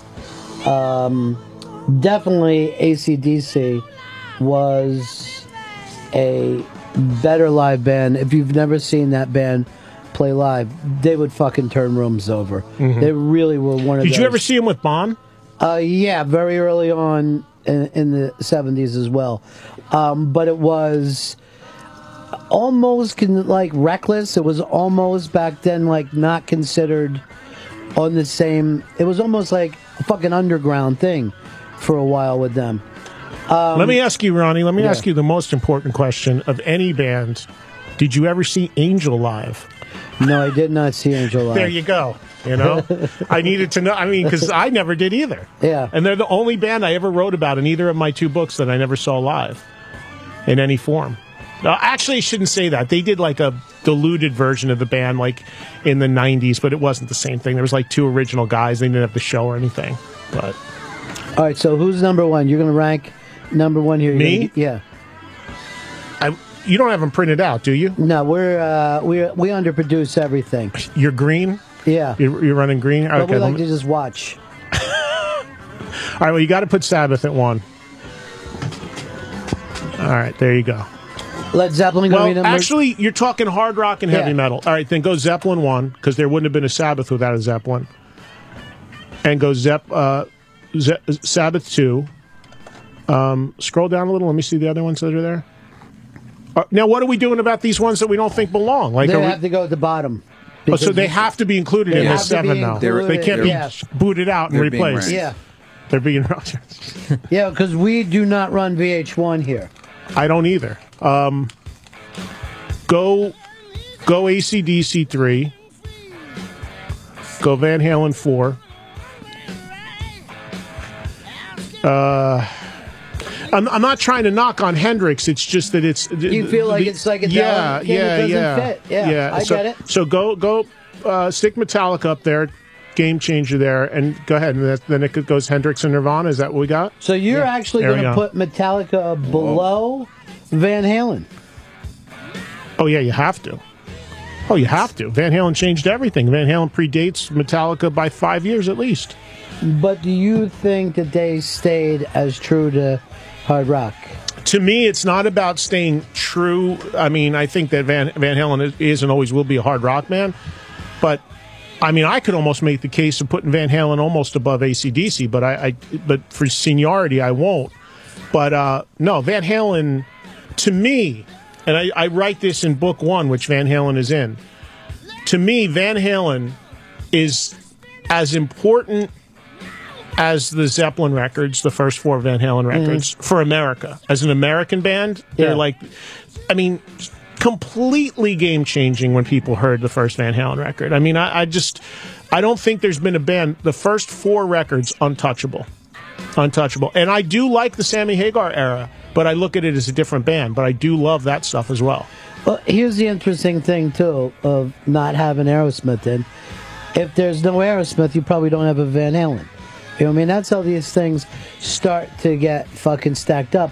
Where so many of those guys were just setting out to go, holy shit, you don't have to be, English. We can do this kind of music over here. And the band in the top 3 right now, above Van Halen, we have AC/DC, Sabbath, Zeppelin, are all bands that Van Halen was playing covers of in Southern California as they were coming up on the bar scene. So, and Van Halen on one of their first tours opened for Sabbath. Here's Doug in Boston. You're on Run and Fez. Yeah, guys. Eddie, it's a pleasure to talk to you. Listen, Thanks, Doug. in '76, I lived in Pittsburgh, and I saw Van Halen open for Black Sabbath. And most amazing, I had the first album. I still remember sitting in my room, smoking a bong, listening to the great stuff off the first album. But when Sabbath came on, I fell asleep. I mean, they were, not good at all. The story, well, that was a rough time for Sabbath, first of all, because they were kind of falling apart, and they had been through it already, and they had been whacked out of their heads and barely could stand up. And then you got this young band from Southern California just bringing it at their peak. But it was unbelievable. It's funny because it's funny. Hold on, Doug, because you know what's funny is that everybody talks about that tour and how Van Halen destroyed Sabbath on that tour. But when we had Tony Iommi on the show, Jim Florentine's an enormous Sabbath fan, and he was yelling at Tony Iommi, "It didn't happen, right? You got to admit, it didn't happen. It still was good, right? You guys still were better than Van Halen. It didn't happen." And Iommi's just sitting there like, "No, we had some good gigs," because there's this perception that Van Halen annihilated them. And Sabbath was kind of a joke because they couldn't fucking keep their shit together, drugs and alcohol wise there for a while. Same thing happened to Aerosmith after that. The Who went through that same kind of period where you would show. The Stones went through that period where you were like, this is a fucking joke. I'm sorry, I'm glad you guys are having fun and you're partying, but you've just shit all over this. I saw the Stones once in the 70s where maybe they did 8 songs or something, and then was that the most fucked up you've ever seen? Went to a show and saw the band on stage where they were that incapacitated? Well, the fucking bottles started fucking flying, man. I mean, it was 100,000 people who waited in the fucking heat, and you're seeing, I don't know, Peter Frampton or some shit. Like the Stones are coming soon, and they come out and they're just fucking, and they're like shit, and then they just leave. You're like, that's Philly. They would fucking light up the stage no matter what, on a good night. I saw my two most inebriated bands on stage I ever saw. I saw Aerosmith, but it would have been around 81.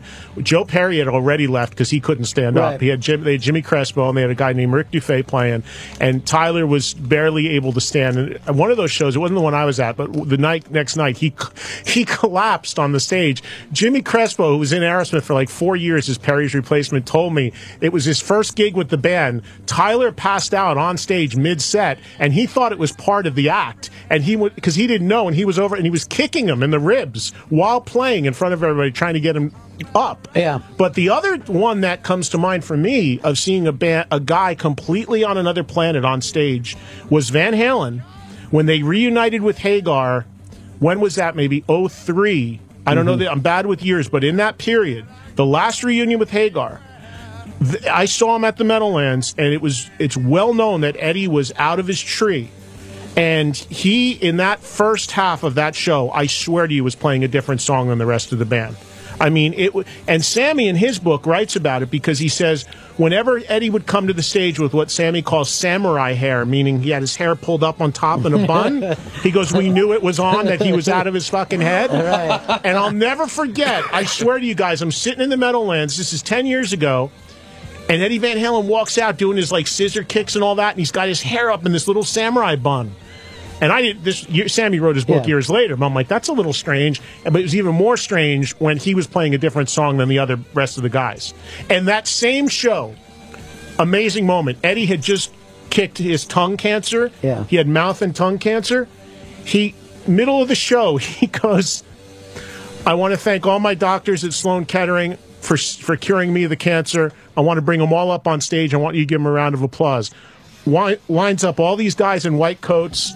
Thank you, and shakes their hand, thanking them for curing him of mouth, tongue, and throat cancer while smoking a cigarette. On stage, I'll never forget it. I love these guys. They cured my tongue cancer while he's puffing in the samurai hair. Couldn't make it up. And it's still here to tell the story, though. Huh? And thankfully, sober and together and great now. I mean, I really like the last record, and that was the only tour I saw him like that. Recently, I saw him, he's been playing unbelievably. So it's good to see these guys. There's a certain kind of, like, we have all these great stories of having seen them whacked out of their head, and they're kind of fun to tell. But same with Ace, who, people have the stories as well.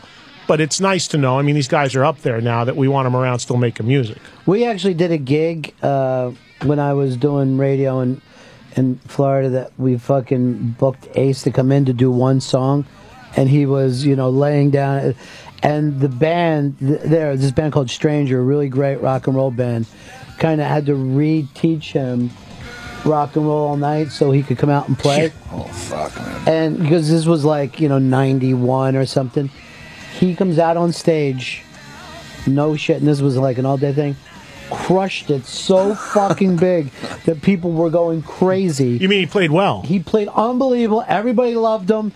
And then he was backstage and in the same condition he was.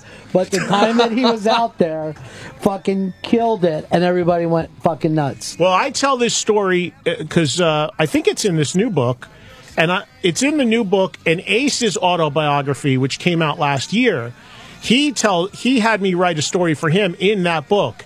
And Ace was always like that. You would think, you'd look at him 5 minutes before he'd have to do something. You're like, this guy can't even get off of the chair. Right. Then when the light came on, it was like, knocked it out of the park. Happened. And then as soon as the light goes off, he just melts again. Yeah. And I mentioned that to him once. He goes, I'm fucking professional. I'll fucking do it. I'm ready to fucking do it, man. But I mean, I revived him. There's a classic story that I gave him for his book. And I may have written in this new one. I can't remember which one, but I was running around with him, repping him from a record label standpoint in the late 80s, and we'd get up to radio stations and be in the back of a limo. I'm like, dude, you got to get in there and do this. And he'd be just like, whatever. See, I've told you this before. I'm oblivious to drugs and alcohol because I thankfully never had a problem. But I'm like shaking him. I'm like, you got to get in there and do this. And this one time he just looks at me in his haze and he goes, fish sandwich. I'm like, what? He goes, fucking McDonald's drive-thru, 2 fish fucking sandwiches. I'm like, what? I tell the driver, I go, get to the McDonald's drive-thru. Get a sack of fish sandwiches. Throws him in the back of the limo. Ace starts biting into him, tartar sauce falling all over the place and shit. And he's like, finishes the fish sandwiches, went in, knocked out the interview like nothing happened. Got back in the car, was a mess again. Was all, yeah. Needed the fish sandwich to revive him. It's a miracle. It's a miracle sandwich. It's a miracle sandwich. I'm trying to think. I saw a band where the lead singer disappears behind the fucking thing, comes out, nose is bleeding. Oh, Jesus. And starts to fucking hold a towel up, and then ended up doing 3 songs laying down. And that was Uriah Heep. And that would have been in the fucking, like, mid-70s. But to have the balls to sit there and just be holding a fucking towel up to their nose. It was hysterical. Well, you know why Steven Tyler had all the scarves on the microphone, right? Which is his trademark. He, to this day, his trademark is his mic stand has all these scarves hanging from it because they had pockets sewn in them. So that while he was holding the mic stand, and he could use his finger and pull up the pills that he'd have stashed in the pockets and the scarves, and just turn his back to the crowd and pop whatever he needed to pop. Did he have it timed to make it through a show, or was just improvising? I assume that each scarf had a whatever up or downer he needed wherever he was feeling in the show. But that's how that started, with scarves on the mic stand, because he would hide his drugs in there. Eddie Trunk's Essential Hard Rock and Heavy Metal, Volume 2. You can get this all over. And Eddie's going to be touring around the country. Your chance to get your book signed starts off tomorrow night at the Hard Rock in Times Square. Thanks to our buddy Hard Rock Johnny for hosting the event and the kickoff and all that. And we're going to have a little get-together afterwards and have a little toast to the book coming out. So hopefully you guys can make it as well. We will be there. Appreciate We're definitely going to be It's there. always good to hang with We you guys. never miss one of your book signings. There's only been 2, but good thing I don't do them more often. Be a lot of pressure. Your aunt's going to be there with cookies, right? Funny you said that. Ronnie, for people that don't know the backstory, my Aunt Pauline, who was born in Italy, and has only been to New York City once in her life since coming into Ellis Island. One time. And it was for my first book 2 years ago at the Hard Rock. And my last night, my wife answers the phone. It's Aunt Pauline. She wants to know if she should make cookies. She's coming again. Yeah, definitely. And she wanted to know if she should make them for Johnny Hard Rock. And I said, well, he can only eat like one. Yeah, right. But you can bring a big platter and everybody can have some. Maybe what we could do is put it in a blender and then he could have some through a straw. He's so not fun to go eat with anymore. No, it's changed, right? Oh, God. I'll just order the bacon appetizer. What? Also on Twitter, it's at Eddie Trunk on Twitter. Yeah, that's for all the first responders out there. Now, you love doing these kind of book tours, right? You love getting out and meeting the people. I was on the road with Motley last week. I did 3 shows with Motley Crue. It wasn't a book tour, but I hosted 3 shows with them. And I love just getting out on the road and meeting people, period, whether it's for the book or what have you. The first book, I didn't actually, the run of book signings kind of came a little bit after the book was out because nobody really anticipated as well as it was going to do. Right. This one is different in that we're totally set up, and I'm starting tomorrow and then ending in Vegas on the 4th of October. So the dates are on my site, and I hope to add more. A lot of people have said, hey, you're missing, of course I'm missing some big cities. I'm missing Texas, Florida, San Francisco, states and cities. Over time, I hope to get there. But right now, I can only do these dates because I'm going to Brazil for the first time next month. I'm going to Sao Paulo. And that's where they really love this music. Supposedly crazy over this music, and my that metal show scene in Brazil. Mm-hmm. So a promoter reached out to me and asked me if I'd come there and host a festival. So I'm going to go there for a week in the middle of all this. And then I already got a signing in Boston. I'm going to be announcing soon, and then into November more. But as I tell everybody, I'd really appreciate if you're going to get this book to get it either this week or very soon. And then, of course, if I come and do a signing, you have it already, just bring it and I'll still sign it. Because the idea is to try to sell as many of these in the next week or 2 as we can, because everybody thinks that we have a pretty good shot at some great chart positions. Well, that'd be fantastic. Yeah. That would be fantastic. So run out and pick it up.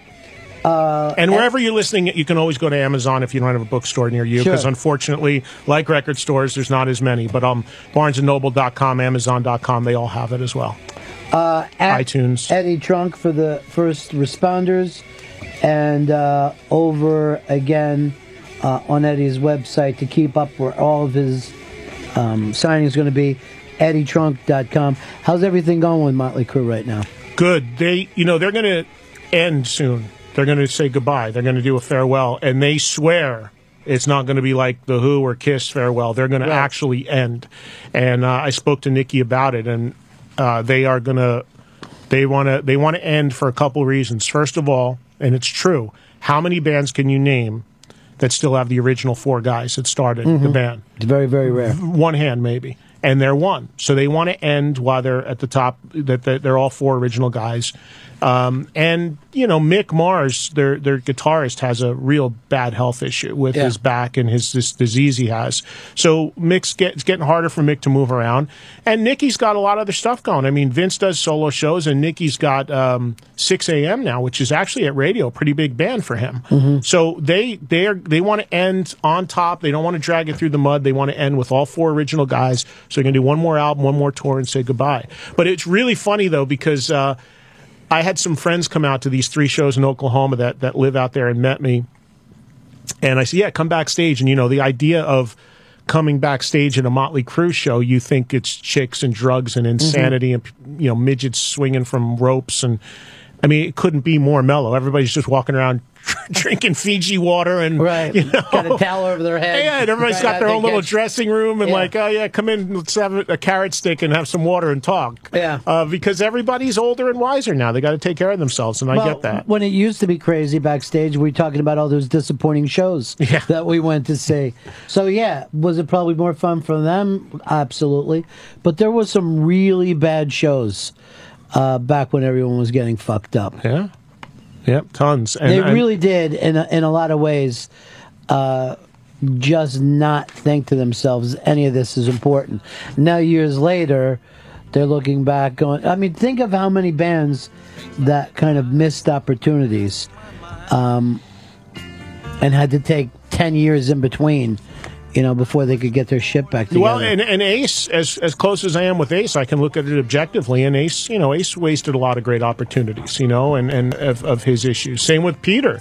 If you read Peter Criss's book, which was phenomenal, came out earlier this year, I mean, these guys really, you're living in the moment, I guess, and now you can look back on it and be like, All right, but I wonder what the record for most great albums in a row could possibly be, because there's plenty of bands that'll hit 3, a rare band that'll hit 4, but has anybody really put out 5 great fucking albums in a row? Well, Van Halen, I always say first 4, because then when Diver Down came around, it started getting into a lot of covers. That record's like 28 minutes long and 5 songs are covers or whatever. So Van Halen, I'll give the first 4 to. There's a band featured in my new book called Y&T, which I love their first 4 records. Aerosmith maybe? The 4th album is Rocks. All right, and the 5th album? Well, draw the line. Yeah. Right. Yeah, although there's great stuff on it, they were so out of their gourd they didn't even know they finished it. Right, it's still not a perfect 10 of an album. So you're looking for 5. If you could, has anyone ever sat down and did 5 albums that you would say were all excellent? When the Pixies came back and they said they had nothing, what was that, 4 albums when they were together? 4 albums, yeah. Yeah, never made the 5th. Nope. Never made the 5th. They couldn't get through it. What about the Black Francis solo career? Anything there? Little dicey? Not the Pixies. They were in here the other day. The Pixies? They don't have Kim with them. I interviewed Frank Black. Was that the same as pulling his teeth? What?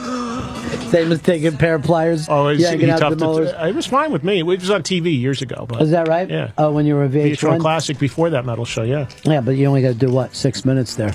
No, I did like an hour. Did you really? Yeah. Wow. And I'm not a big fan. I don't even know this stuff that well, but I can talk to anybody. I can almost get Fez to talk if you give me 5 minutes. Eddie Trunk's new book, Essential Hard Rock and Heavy Metal Volume 2, in stores everywhere and online. EddieTrunk.com for book tour dates, and at Eddie Trunk on Twitter. As long as he keeps plugging me, he can talk as much as he wants. You know, remember when we said how outgoing he was the other night? We were all having a great time with him. He told us today he was on Xanax. Oh. So we got to do that more often. Yeah. That's our new thing.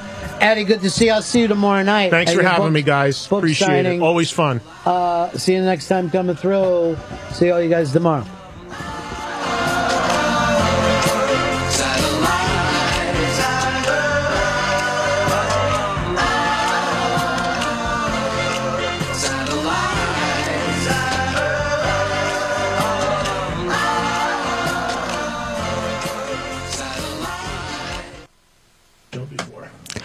It's the Hopper from Dish Network. It's the only DVR system where you can watch your recorded program and live events anywhere you're at. Because the Hopper, you can program that to work with your tablet, laptop, smartphone.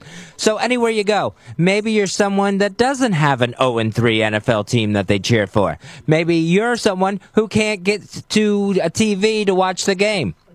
Program the Hopper, watch it on your smartphone, watch it on your tablet, watch it on your laptop, anywhere you want to be, that's where the Hopper goes. You have your TV anywhere with you. Any room becomes a TV room with the Hopper from Dish Network. Packages start at from just $29.99, and you call 1-800-WATCH-TV. That's 1-800-WATCH-TV to get yourself the Hopper from Dish Network. Turn any room into a TV room with the Hopper from Dish. 1-800-WATCH-TV. That's 1-800-WATCH-TV.